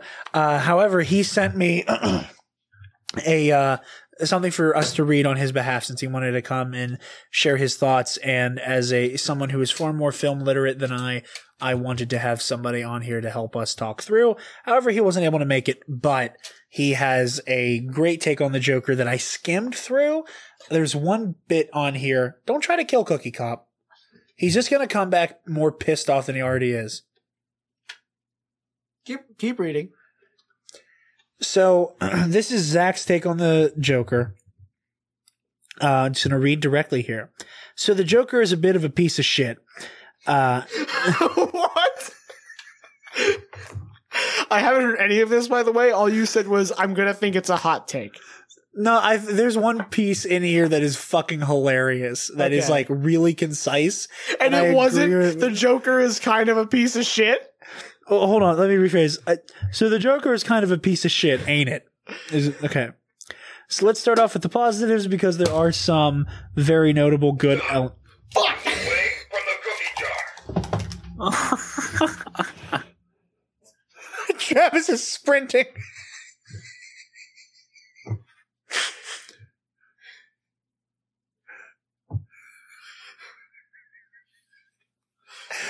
Cookie Cop lives in a society. Cookie Cop is the society.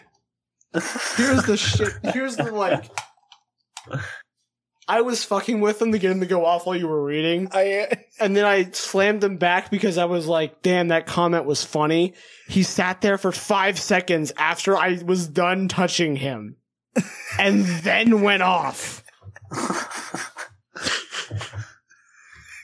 Motherfucker. That's fucking great. Now he's just staring directly at me. So Zach says, pros, across the board, the production design was stellar. They nail the feeling of the grimy, crime-ridden city in the late 70s, early 80s. The director of photography is working his ass off. The cinematography and lighting is magnificent. It's at once operatic and grounded and an impressive feat. Honestly, this is top 3 cinematography of films I've seen this year. This one I disagree with him very much so. I really like Joker's design. It's a bold, interesting new take on the character, but also retains the core elements of what make Joker recognizable. I would actually love to see this translated into different mediums in comics, video games, etc. Please stop moving Cookie Cop closer to me as I go. Score is brooding, effective, and complements the Joker's descent into madness. Some of the score was okay. For those of you at home, whenever Cookie Cop goes off, his eyes get way wider than they normally are, or they close almost completely, and he's in wider mode right now, and he's kind of freaking me out. Ah, shit, I tried to pull the eyelids down, and they're all the way back now. Fuck. I hate that. They're all the way open and even worse. Mr. Joaquin Phoenix nails his performance, his physical performance. Demented Charlie Chaplin that sometimes dissolves into interpretive dance is absolutely what I wanted and just didn't know it. His fucking run is perfect and hilarious. There's a shot from the perspective of Murray Franklin's in-studio camera where Joker comes out from behind the curtain for the first time, and I genuinely got goosebumps because it felt like the Joker had entered the room. He has a section in here called CinemaSins-esque nitpicks. In the opening, when the kids rob the Joker, one of the kids ad-libs take his phone. The poor clown man in 1981 doesn't own a cell phone, and if he did, it wouldn't fit in his pocket. I didn't realize in that, like, in all the marketing that shows that scene, I never realized it was kids till I saw the movie. Yeah. I thought it was brown like, kids, but we'll have that conversation later. Of fucking course they had to do it that way. Another reason why I got anxious about this movie's political messaging early on. After Wayne punches Joker in the face, they awkwardly 80-yard in him saying, "If you ever touch my son again, I'll kill you," because Todd Phillips doesn't get enough coverage on that day of shooting. This is so fucking mean. Why does this Wall Street guy know all of the lyrics to Send in the Clowns? Like, doesn't he just know the chorus? He knows the whole fucking thing. Wayne watching a screening of Modern Times feels really on the nose and indulgent from a director's perspective. Joker doesn't really act like the mastermind Joker that I like from the comics. This is pretty much just a taste thing and doesn't really reflect poorly on the movie, but just reflects on what I think made Joker an iconic character. I like a Joker who is above everything is a showman and a master manipulator. The quote-unquote crazy aspect of the Joker has actually never really been one of the things that's drawn me to him. Joker in the comics isn't actually crazy. He's comic book crazy. He's wacky. He's nuts, but he has the ability to put together a plan and run an organization. I disagree with him on this point. Robert De Niro is phoning it in. He's off with Scorsese making a movie he actually cares about in The Irishman. I don't think De Niro really phoned it in. I think he just played like, fucking Johnny Carson. That type of person. Like, you can't really do much without that turning into like a certain type of character. To each their own. He's not here to defend that point, so I won't go in on it. For a movie about a clown, it's not very funny. I think I only chuckled once. Again, there was a lot of inappropriate laughter in our screening, Travis. Like, there were a couple teenagers there who like kind of like when I saw Us in theaters, like there were moments that are like meant to be like really awkward and like uncomfortable that like younger audiences don't understand how to interpret that except for funny. Like, and Spencer, you saw Us, so you probably can think of a couple scenes that the movie would like just not come to a screeching halt insofar as like it stopped making sense, but like the movie would just be like, oh shit, what are we gonna do? And like in those moments of like awkwardness and like tension, like you would just hear like a bunch of like 16, 17-year-olds just start cackling. Do you remember what the like? There were a couple times where you were like, "This is inappropriate," and I was like trying to hide the fact that I was one of the people laughing from you. But there was one in the beginning where you and I were both like, "What the fuck are they laughing at?" I think it was when Arthur got fucking domed with the sign. No, it wasn't that. There was something early on that you and I were both like, "Why the fuck are you laughing?"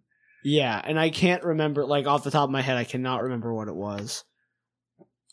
I don't know. That was just me, though. I eventually did laugh with like the fucking, him dropping the gun in the children's hospital is fucking hysterical. That I almost fell out of my fucking seat. Like that whole bit of like him dropping it, realizing it, and like finally like getting it back in his pocket and like, haha, to the immediate cut of, why the fuck did you bring a gun to a children's hospital? Oh my god. I wanted to ask this real quick. And that fucking reminded me because of when he gets reprimanded for it. When it cuts to him outside of the building and he's like fucking kicking something. I saw people online saying that was like a fantasy sequence of him curb stomping his boss's body. I thought he was just kicking the shit out of the dumpster. He's kicking the shit out. It is not framed very well. It looks like at first he's kicking the actual dumpster and he's not. I don't think. Like kicking the dumpster, like the trash around it. It looks like he's just kicking whatever nearby. He's like bracing himself on the dumpster, slamming his foot into a bunch of trash bags.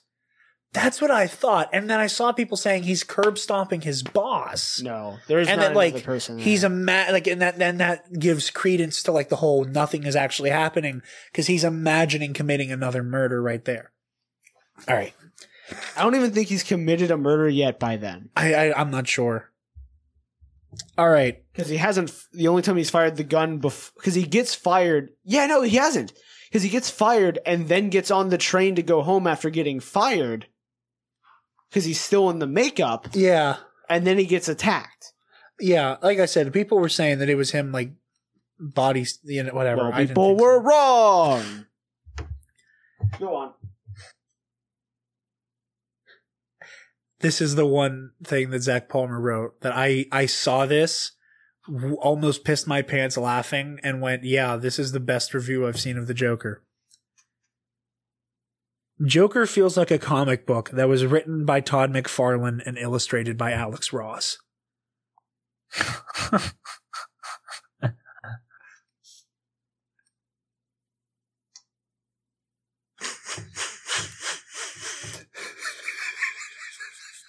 I wish you guys could see Travis's face. That's fucking funny. I texted him immediately, but that's fucking genius. Why couldn't you be on this episode? Written by Todd McFarlane and illustrated by Alex Ross. Wow. God damn. That is the funniest fucking thing I've heard in my life. The movie is incredibly broad with its commentary and leaks over it into its execution of plot lines. Eat the rich, but why? We don't get a sense of how Wayne is screwing over the city.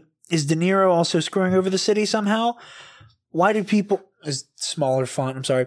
Why do people celebrate the Joker after he spoilers him? Okay, I guess he wasn't sure when we'd read this in the show. Why is he, after he kills him, despite being set in 81, this was the other thing that I wanted, that he's absolutely right about that I forgot to mention. Pardon. Despite being set in 1981, the sensibilities of the film are so firmly set in 2019. Everything is so Occupy Wall Street, mental illness, and hashtag resist, but those were in no way the issues of the time. Joker being invited onto the show because his clip went viral is such a modern phenomenon that it's ridiculous that its inclusion in this piece confuses its messages. And I think he's absolutely right about that. I'm sure there have been instances of this clip got sent in and I can explain away the clip going quote unquote viral because the club is in Gotham and the show's taped in Gotham. And that feasibly somebody was at that comedy club who knows somebody on the Murray Franklin show. That was just my internal logic. Yeah. And since it's both of these things are happening in Gotham. Yeah. And they even in the phone call where they invite him on say, we've been getting it's not, they don't, thank God, don't say your clip went viral. I would have pissed my pants in the theater. Yeah. It went, what? It's a disease? Because that's what viral meant in the fucking 80s. I missed the take his phone line from the beginning. I didn't realize I didn't hear that. It was so fucking funny. But if they had said it went viral, but they say we've been getting a lot of people phoning in. Yeah, we've gotten a lot of buzz about your clip. Yeah. And so I agree that it doesn't for 1981 make a ton of sense, but they need a reason for him to feasibly get on the show without just breaking in.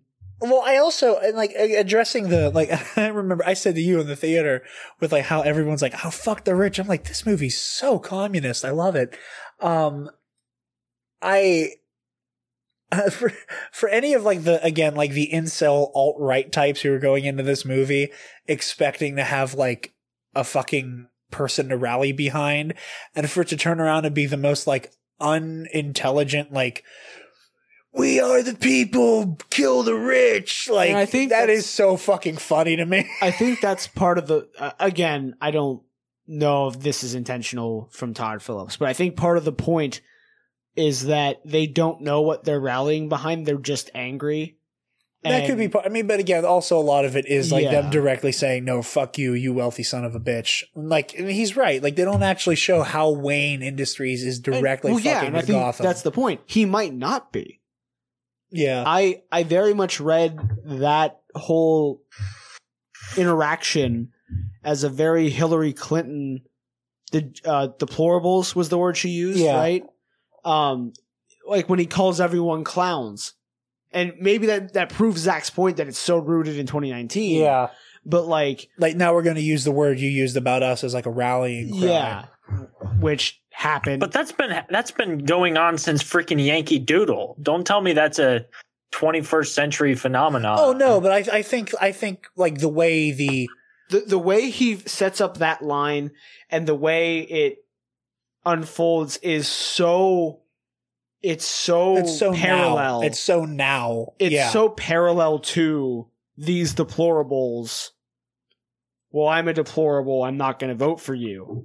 Right? Yeah. It's even while he's on a political campaign. Yeah, I think fair. that's Like that is fair. I just like it. The phenomenon of to say that embracing a word being used to harass intended you. insult and using it as like your own, identity back at them. Like, come on, that's not new. Oh no, I don't think he's saying it's new. I think he's just saying that like this specific instance of political adversary uses terms to define people who might have voted for him and now they're angry. Or even go one step further of like person who has a very mixed public life where like if the people of Gotham are already going to be frustrated with Richie, with like, this bananas wealthy CEO talking shit, which again, like you had that same issue in 2016 of like, oh, like you don't get any more political elite than Hillary Rodham Clinton. Like you don't get any more of that type of person than her, that people already don't like that type of person. Now you're taking pot shots at a group of people. Like I think that specific analog has credence. But yes, Spencer, you're very right. Like it's not a new concept by any means. This is such a weird offshoot, and I'm sorry that I kind of like. I just thought of an actual reasonable argument for why it's all fake. Yeah. So the masks that they wear, that the quote like the clowns, that they're perfect replicas of his bozo outfit. Yeah, well, and they're all exactly the same. They're all exactly the same, and they're all perfect replicas of his clown makeup. And there were no eyewitnesses. Like people saw him running away, but no one got a good look at his makeup. There's no way. Yeah. There's no way. That's good. I just thought of that. I'm good. Very smart. Yeah. I mean, that's true. That's absolutely accurate. And again, I think you can just like, and it's one of those like, you can just wave it away as like, oh yeah, no, I'm not. Like you could even say that like, oh, like I haven't he based his makeup on that look. Standard template. That like he thought green hair, white face, blue diamonds will fucking do that, and that like that's such a prolific clown look there that it's stuck. Again, like the movie isn't that fucking smart. Yeah. Viral phenomenon. Okay. Almost nobody acts like a real person in this movie. Yeah, that too. Again, like he's some will chalk this up to the Joker's unreliable narrator status, but this is a lazy excuse for the writers to create interactions that lack logic. Why does Bruce let this crazy man stick his smelly cigarette fingers into his mouth? Why would anyone treat this version of Joker like the starter of a movement? He's just a murderer in clown makeup. Why? This is in all caps. Why do they invite him onto the show? He's clearly deranged. They showed his video once and they made fun of him. He isn't funny. No TV show has ever done this. It was in caps, so I figured that's how he intended it to be read. That was good. That was good. The Zazie Beetz, and also true. Yeah. The Zazie Beetz storyline is so obvious, it's embarrassing. Her character was underwritten, bland, and unbelievable. She's a figment of his imagination, so I don't blame that. Like most of her screen time is just Arthur imagining what having a girlfriend is like. So Well, I could forgive yeah, that, and, but like, he's not wrong. She has one line while she's like in the imaginary scenes, and it's just like stroking his cock, like, yeah, you killing them was good. Right? Yeah, And- it's hot that you murdered those men. And like other than that, I don't think she has a single other line other than your name is your name is Arthur Wright bit. Oh yeah. And to have anything else that Oh, that was the other one that I got afraid of like, oh, this is like the incel wet dream. Oh, like- is when she was like super into him stalking her to work. Yeah. that Oh man. I was I forgot about that until you said it. I was fucking Line. terrified that last scene where she's real was gonna devolve into some form of assault against her. Same. I was like, no, please don't do this. Please And don't not do just this. like, okay, I'm gonna kill you now. Yeah. As like horrible as that, oh, I'm gonna shoot you. Yeah. I thought for like a hot second He was going to assault her. yeah.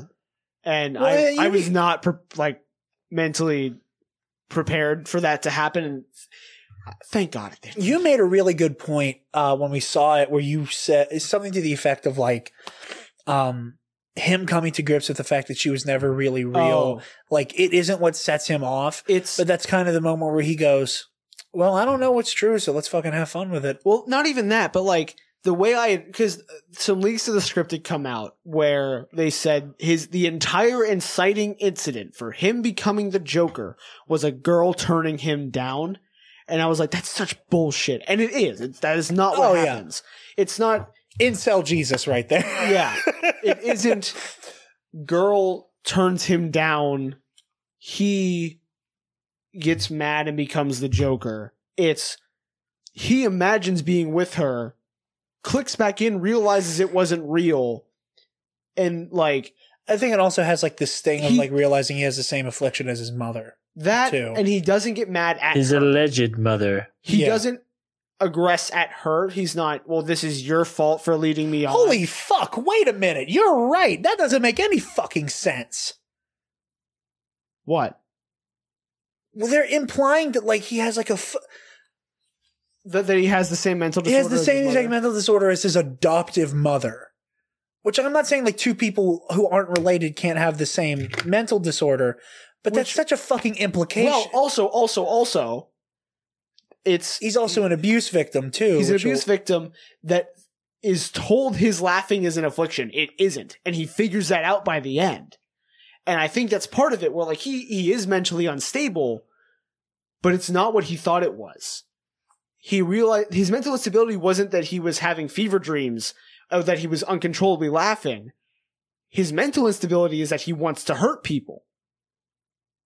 And he realizes that and suddenly realizes, well, now I'm just going to do what I think is funny. Yeah. Okay. Right? That makes sense. I'm thinking about this. I'm like, motherfucker, how does he have the same thing That's going what on I as meant her? when I said earlier they disprove my point in a bit, because my whole reasoning for knowing that Thomas wasn't his father from the get-go was, well, they're related. They probably share, like, I felt that stigma of they probably share some form of mental illness if it's genetic. Yeah. And she's most likely making up that Thomas and her had a relationship, which is so far from the case. Yeah. Right? She didn't even give birth to him in the first place.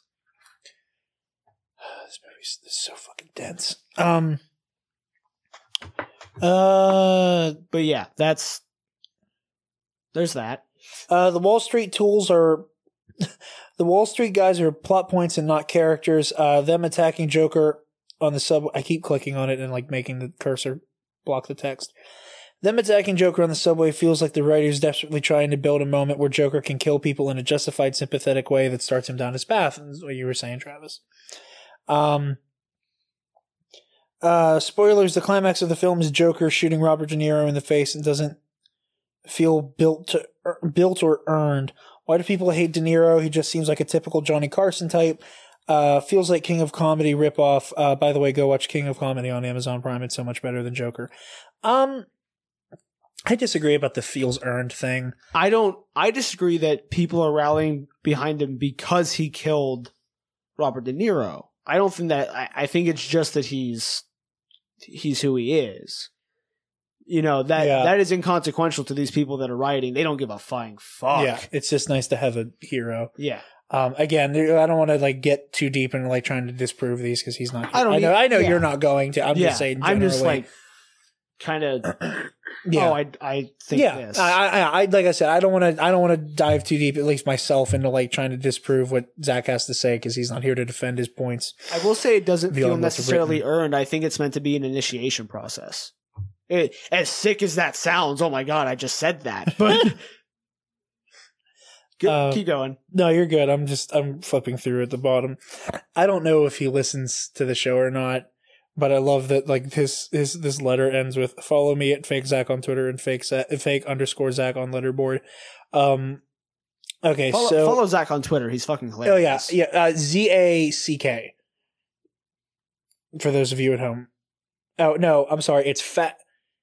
Can you check if it's Fack Zach or Fake Zach? Yeah, I'll look. Keep talking. As he may have mistyped it here. So he says, biggest con, and this is a meaty one. Todd Phillips is an irresponsible filmmaker who revels in mean-spirited glorification of violence. He genuinely believes Joker's arc is a positive one in this movie. I don't know about that. As stated in the video he did for Vanity Fair. I didn't watch the whole video. I didn't get a chance to watch that. It is just at fake Zach, and Zach is spelled CK. Okay. Hey, can you say that again? I'm sorry. Yeah, I don't think anything exemplifies this better than the one of the tonally worst moments in the movie, right after admitting that he's off his meds, killing his clown buddy and donning the full Joker garb. Fleck has reached the pinnacle of his madness and is barreling towards a dark fate. What happens in this moment? Do we hear strings of the score warp into discord into a gothic tone? Does the camera focus on an uncomfortable or haunting image or angle? Nope, we get an upbeat celebratory song.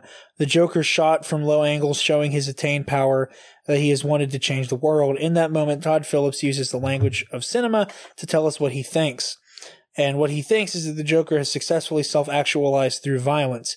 I think that it's an incredibly tone-deaf thing to portray in your movie about a man struggling with mental illness, and Todd Phillips should be ashamed of himself. But the thing is I don't know if he knows any better. Todd Phillips is a clueless frat boy who stumbled into success by appealing to other clueless frat boys. Joker gets a 4 out of 10 from me. You can skip it. I will say, now granted, again, I got to watch the rest of that Vanity Fair interview that he did. The movie being told from Joker's perspective, I didn't expect anything less than what we got in that scene. And I personally interpreted it as the tonal dissonance of what we see before the Hey Baby scene, where he's like coming down the steps dancing and shit. Yeah. I thought that scene was meant to have like a tonal dissonance of like, oh my God. Like we were seeing like, it was almost like a perverted version of like Superman's first flight in Man of Steel. Where like we're seeing the first time the Joker is like revving up to go fucking destroy someone's life. Or like, you know, or like the big orchestral sweeps of like the first flight scene in Man of Steel, which despite Man of Steel having its own flaws is one of my favorite Superman moments in a film. I really liked that moment in Man of Steel. I think this is supposed to be like the dark mirror image of something like that. Or like the first swing of Spider-Man in like the Raimi movies. Yeah. Where like it's that moment of like, oh, we're watching the birth of this hero. We're seeing like a core tenet of this hero come into fruition, where we're seeing the dark reflection of that of like, oh, we're seeing the first time the Joker felt that like really sinister power coursing through him.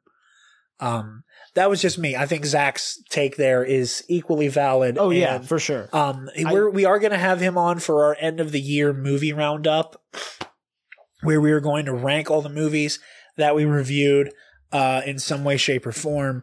I really look forward to pressing him on some of these and having him explain some of his thoughts.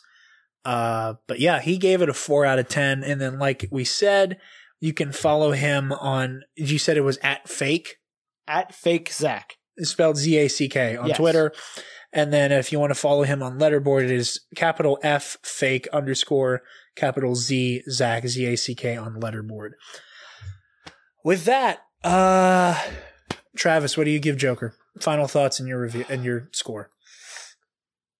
I'm more mixed than when I came into this room, Yeah, for sure. Like, talking through it, I'm sure. Kinda Yeah, knocked a and- couple things loose.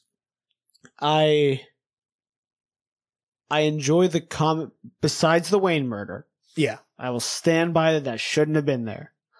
I've even come around. I guess I've come around on him cutting back to Bruce in the alley with Martha. Oh yeah, and Thomas we were dead. talking about that. We're I like said in the originally parking you lot, don't yeah. include that. I think you include that if you want to imply that This is the beginning The- of the rivalry. the powerful justice invites powerful evil.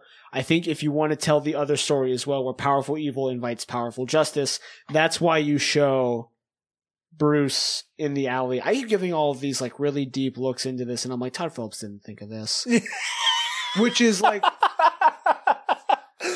But you and I are both people, though, and I will say this: but you and I are both people who love analyzing art and media, and both have a really profound understanding of Batman lore. So I'm Which not is- surprised that you and I are so quick to Exactly. be like, "Oh, there's so much here that's like a metaphor for Batman and Joker's rivalry." That is 10 out of 10 not supposed to fucking be there. Yeah, it's like, it's just, well, it's so easy because it's so classic, good, bad rival, Yeah, that you can quantify anything yeah, as that. But like, just those themes, we've known them for so long that I immediately attach them to this because it's a Joker film. yeah. I immediately And where there is Look- Joker, there is Batman. Yeah, I immediately look for more things than I usually do in a film like this. I don't think if this is a Joker film, I forget who I was watching that said this. If this wasn't a Joker film, if it was just a guy named Arthur Fleck Who going goes nuts fucking nuts. Yeah, and kills a guy on live television, this movie would have been boring to me. Because I saw every twist coming. yeah.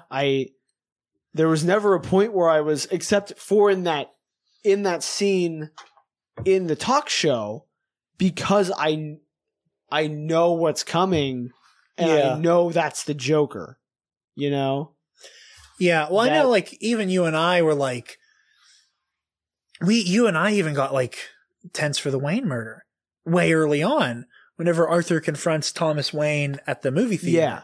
I 'Cause, like, knew 'cause it I- 'cause wasn't happening. cause all I saw was Thomas Wayne in a movie theater, and I went, fuck. Yeah. I went, there's no way this is happening this early in the movie. I And then he noticeably- stood up, and like Martha and Bruce weren't there, and I was like, oh, never Well, fucking Martha mind. was there. Or Bruce wasn't there. Yeah. rather. I was like, oh, Bruce isn't there. We're fine. Yeah. Because he has to see it. he has to watch it happen. He has to watch it. I think But again, like we said earlier, we see fucking Zorro and went, oh my god. I think coming out of this talk without the implication that I'm a dumb comic book idiot and like don't know how to analyze film, because clearly I know how to analyze a film that has shit that isn't there. Yeah. I'm gonna say 6 out of 10. 6 out of 10. I think there's a lot to unpack if you are a big Batman buff like Jared and I are, and Spencer. Spencer's been quiet for a while.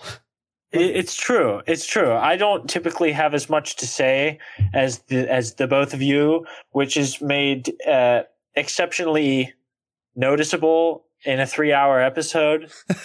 Yeah, we went from that like, wow, we're only at an hour 50 to now it's 2.5. Yeah, Yeah, well, we saw that coming. I we knew we'd this get was it. gonna happen. I said that, I'm like, wow, we can wrap up. This is kind of neat. I totally forgot we were reading Zach's thoughts. yeah. So much for most concise movie review. Yeah, right. But I'm gonna say 6 out of 10. I think if I'm analyzing this in a vacuum as a Joker movie, it bumps up to an 8. Okay. I think if I'm analyzing this as a swan song to Scorsese-esque films, I think it bumps down to a 5. That's Hey, yeah. at least we still have the Irishman to look forward to. Yeah. That's not a knock on Scorsese No. as a filmmaker. I have my own things I want to say about Scorsese. Yeah. But That's like saying Bugs Bunny and funny. We'll get there next week, kids. as overall, I'd say like a 6. 6 out of 10 for Joker. Yeah. Spencer, what do you have? Final thoughts and score for Joker? All right. If we got a if it's real and an if it's not real score. Ooh, that's interesting. Okay, I so like that. if the events of the Joker movie are real and they actually happened, then this movie's going to get a 6.5 for me. If it's all fake news, if it's all fake news and it's going on inside his head, We weren't ready for that. Continue. if it's all going on inside his head, like top to bottom, like his wannabe girlfriend, his comedy bits, like getting on the show, having the whole uprising thing, if it's all in his head and he's in the insane asylum from the very beginning, then this is going to get an 8 from me. So I have a question then. Okay. Where, in your mind, where does the fantasy begin? Okay. Like in any point in this movie, is it real at any point besides the very end? And B, if a little chunk in the beginning is real, where does the fantasy start? I'm curious. Because I've been thinking about that too. I don't know. I want to say, because part of me thinks that if it was fake from the beginning and the only real part bit in the asylum at the end, then what's it all been for? Like it's a nice little story, you know. It's a nice song sung by a madman, but what in the end, what does it really mean? Is like if none of it is real. But this is a question I don't have an answer for, by the way. I don't either. It is definitely after he meets the what's her name on the elevator, Sophie. But it's definitely before. You mean Julia? A name that is completely not close to that. You mean Rosemary? I would say. You mean Esther? Oh, for crying out loud! I'm sorry, I'm done. I'm just like, I wish I was in the room with you guys as always. We love you, buddy. Next week, Betty. Next week. So definitely after he meets what's her name in the elevator, but I'm thinking I would think sometime around when he gets fired from his clown job. That's my best guess. Okay. Possibly just before that. Okay. Because why not? I mean, I'm thinking why like, not? I like that reason. Because why not? Because that's Sounds like right about when he just starts. as much care as Todd Phillips put into this movie. So yeah. Right, because that's right before he kills the guys. Yeah. And like right after the shit of his life has completely hit the fan. The shit of his life.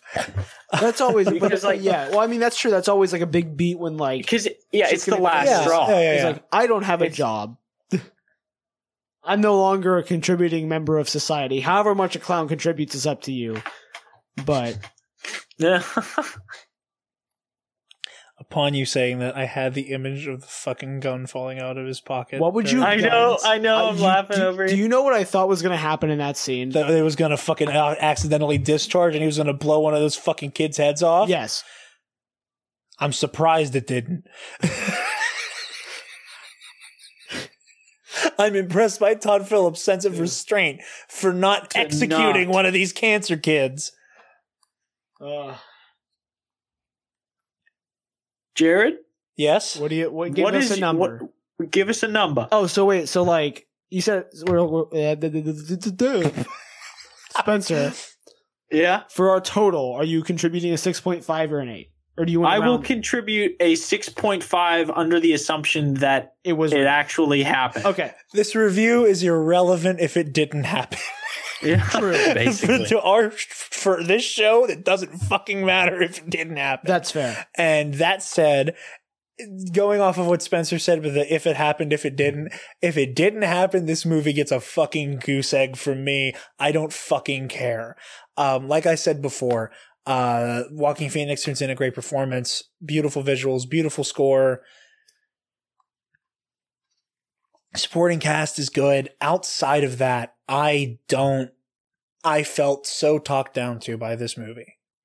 And with, again, all of the, this is a real film, this is real cinema, this is the human experience. I don't know if what he's referring to in that Vanity Fair thing, if it's the video of him breaking down the opening of the movie, which I saw a little bit of with like the way Todd Phillips talks about this movie and everything, for it to turn around and be Discount Taxi Driver had a baby with Discount King of Comedy with a DC Comics aesthetic. This is the best you can do for quote unquote sneaking a real movie into a comic book flick. Go fuck yourself. Like, again, there was some great stuff here, but absolutely underwhelmed on the whole.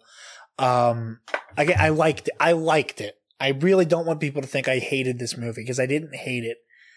But the things I really don't care for really piss me off, because it is just so diminutive to the people who are who are essentially signing the paycheck for this movie.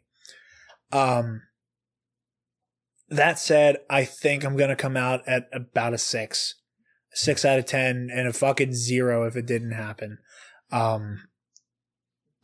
These scores are way lower than I expected them to be. Yeah. Like, especially like right as the credits rolled, I was like, I'll probably give that like an 8 or 9. Yeah, right? I was sitting at about a 7, but like the longer I thought about it, yeah, the more. And again, I just keep coming back to sneak a real film into it. Yeah, like if you're gonna talk that kind of mad shit, you better fucking deliver, bro. If you think a quote unquote real film can't be told through the lens of Batman and especially Batman and Joker, and you have to resort to a skeleton of a Scorsese movie, that's fucking absurd. Like, yeah, I'm sorry. You don't. Your anger's starting to like process into me. This isn't good. We need to cut this. No, like, I'm sorry. Like, if you're gonna swing like that, you better not fucking miss. And you missed. It's that simple, man. It's good. It's not a bad movie, but it's a good movie because it stole from way better movies. So that is the Hall of Heroes take on Joker, everybody. So combined, we got an 18.5 out of 30. Yeah. Interesting. Ooh, that's barely not at 50%. By I think European standards, that's a C. Hey, the proper grading scales. Yeah, I will point out. That said, Spencer, where can the lovely people find you? You can find me, as you always can, at SpenceMan Cosplays on Instagram. Hit me up. I will probably be posting some new content from my historical cosplay this coming weekend because it's Fort Days. Hurrah, hurrah. Sorry that I have been neglecting my comic book and Star Wars content in favor of that, but it's just this is the last event of the season and I want to go out with a bang. So that's where you can find me. Hit me up, like for a like, blah, blah, blah. Yeah. Travi? They can get my lukewarm takes at Travis Political on both Twitter and Instagram. Mostly Twitter. On Instagram, he just makes me look like I'm 800 fucking pounds. I'm sorry. Don't wear black. Actually, wear black, but always wear black. Don't wear black and then have shadows around you. It sounds like you're telling me not to be Batman. Well, like, yeah, but when you are the shadow, that's different. That's totally different. You are the shadow. No. Oh my god, that was the most insane thing. Like when Batman is the shadows, he is the darkness. Not there's a shadow over there, and I'm wearing black. And now it arcs around me and makes me look like I'm gonna stand up and my fucking knees are gonna fucking buckle. I'm so under sorry. my weight. You know, I look like I have a cholesterol of 1,300 with fucking pure fucking cane sugar running through my veins. I hate that picture so fucking much. Do you want me to take it down? I don't. I'm not gonna make you take it. It's fucking funny to complain about. Okay. But like, I remember getting legitimately upset seeing it. It took away from my "do you want to see my new hat" joke completely. Anyway, you guys can find me on Twitter and Instagram at DarkJedi2552. Be sure to follow and like Do Back Discussion on Twitter, Instagram, and Facebook. Be sure to listen to the other shows in the network. Do Back Discussion, our Star Wars show, and be sure to tune into our audio commentaries leading up to the release of The Rise of Skywalker this December. Check out Gore and More, Wicked Wednesday, Jerk the Curtain, Down the Rabbit Hole, and Do Back Discussion Sports. Be sure to check out our website and TeePublic so you can get some hot merch in time for all of this fun stuff. Like I said, next week will be a proper news episode with our crew here. With that, be sure to tune in to the same bat at the same bat time to the same bat channel. We love you guys 3000.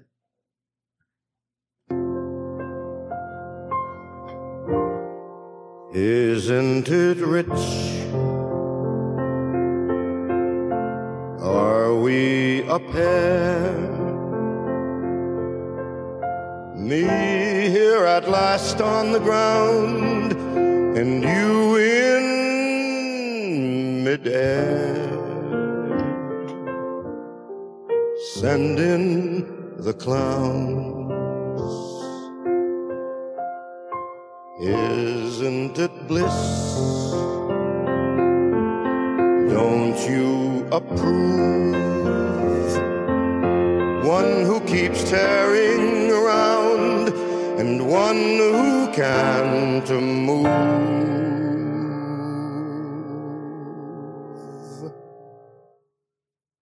But where are the clowns? Send in the clowns.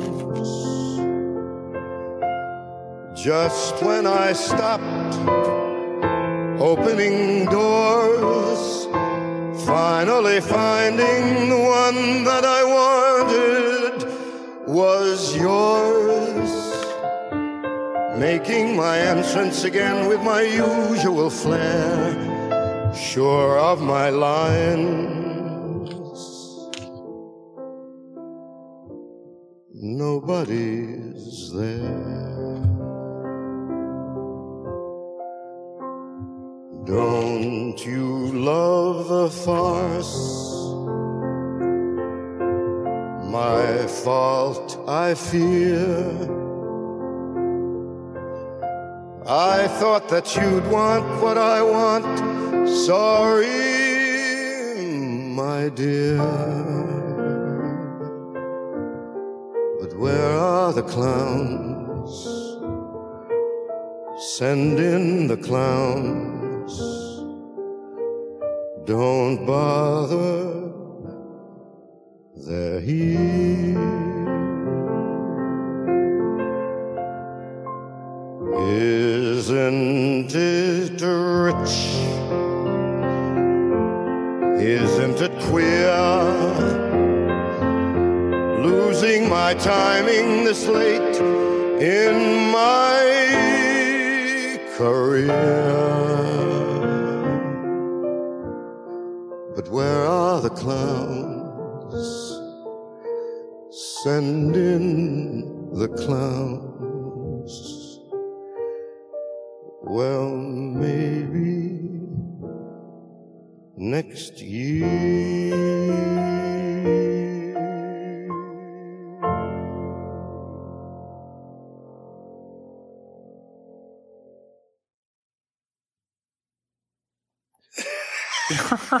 Go to our TeePublic. We gotta balance this out. Buy our Darth Maul shirt.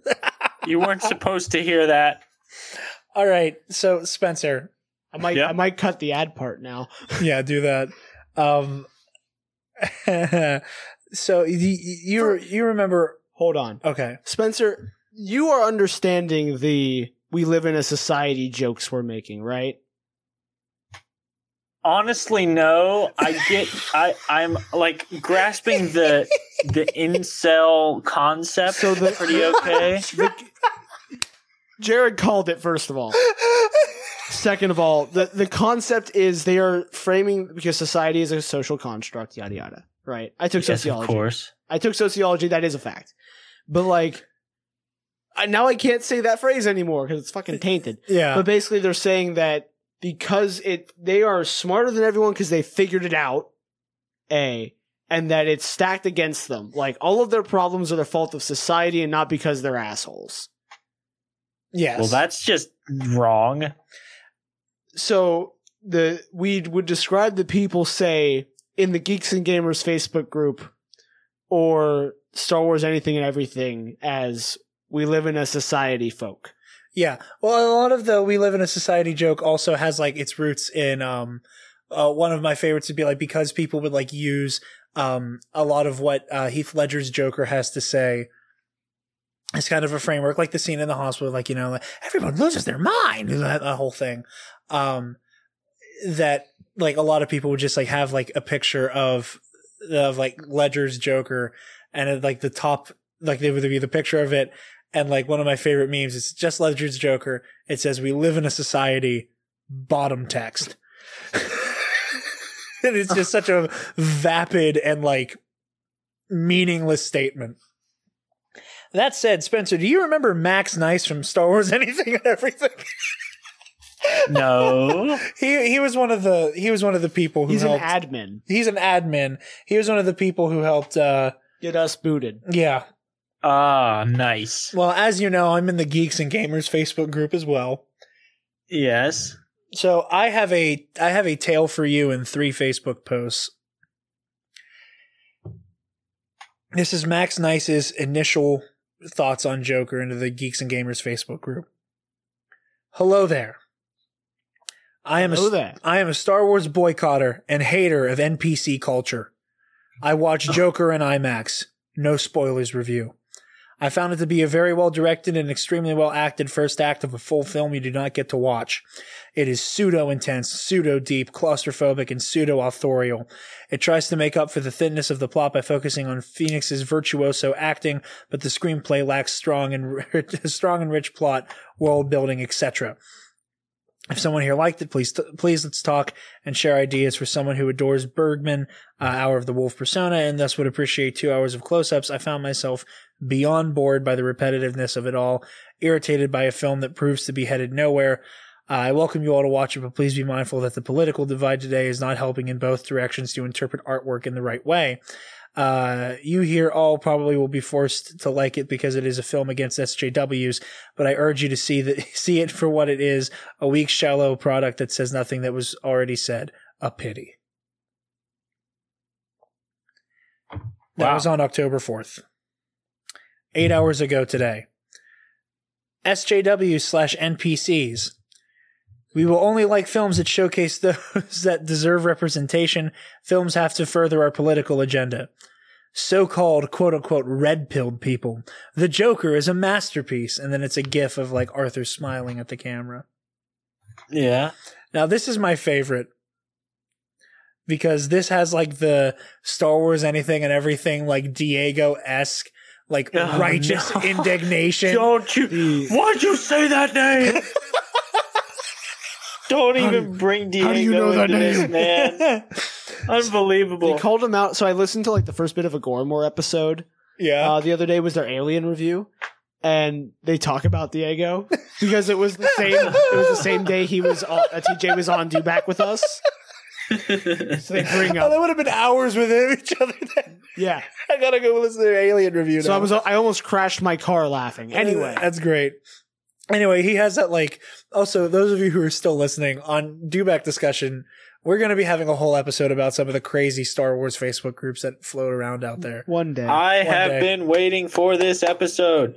We have been too. We need to just, like, bite the bullet and do it soon. Without everyone, yeah.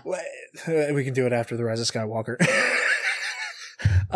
So again, this has that classic Star Wars anything and everything. We live in a society. I'm afraid of women and black people. I fucking love it. 2 days ago, you made fun of my criticisms against the Joker and called me a supporter of the SJW, whereas I have fought them my whole life. I am a committed Star Wars boycotter. He also shared a link to the Red Letter Media review of Joker. Let Red Letter Media tell you what you cannot see because you have little knowledge of true cinema and what it was, especially in the 70s. Joker is a plain and shallow film. You are free to like it. I like parts of it, especially Phoenix, but it remains a conceptually irrelevant piece of work. I fucking love that all these guys I can only communicate in monologue. You caught me monologuing. You caught me monologuing, you sly dog.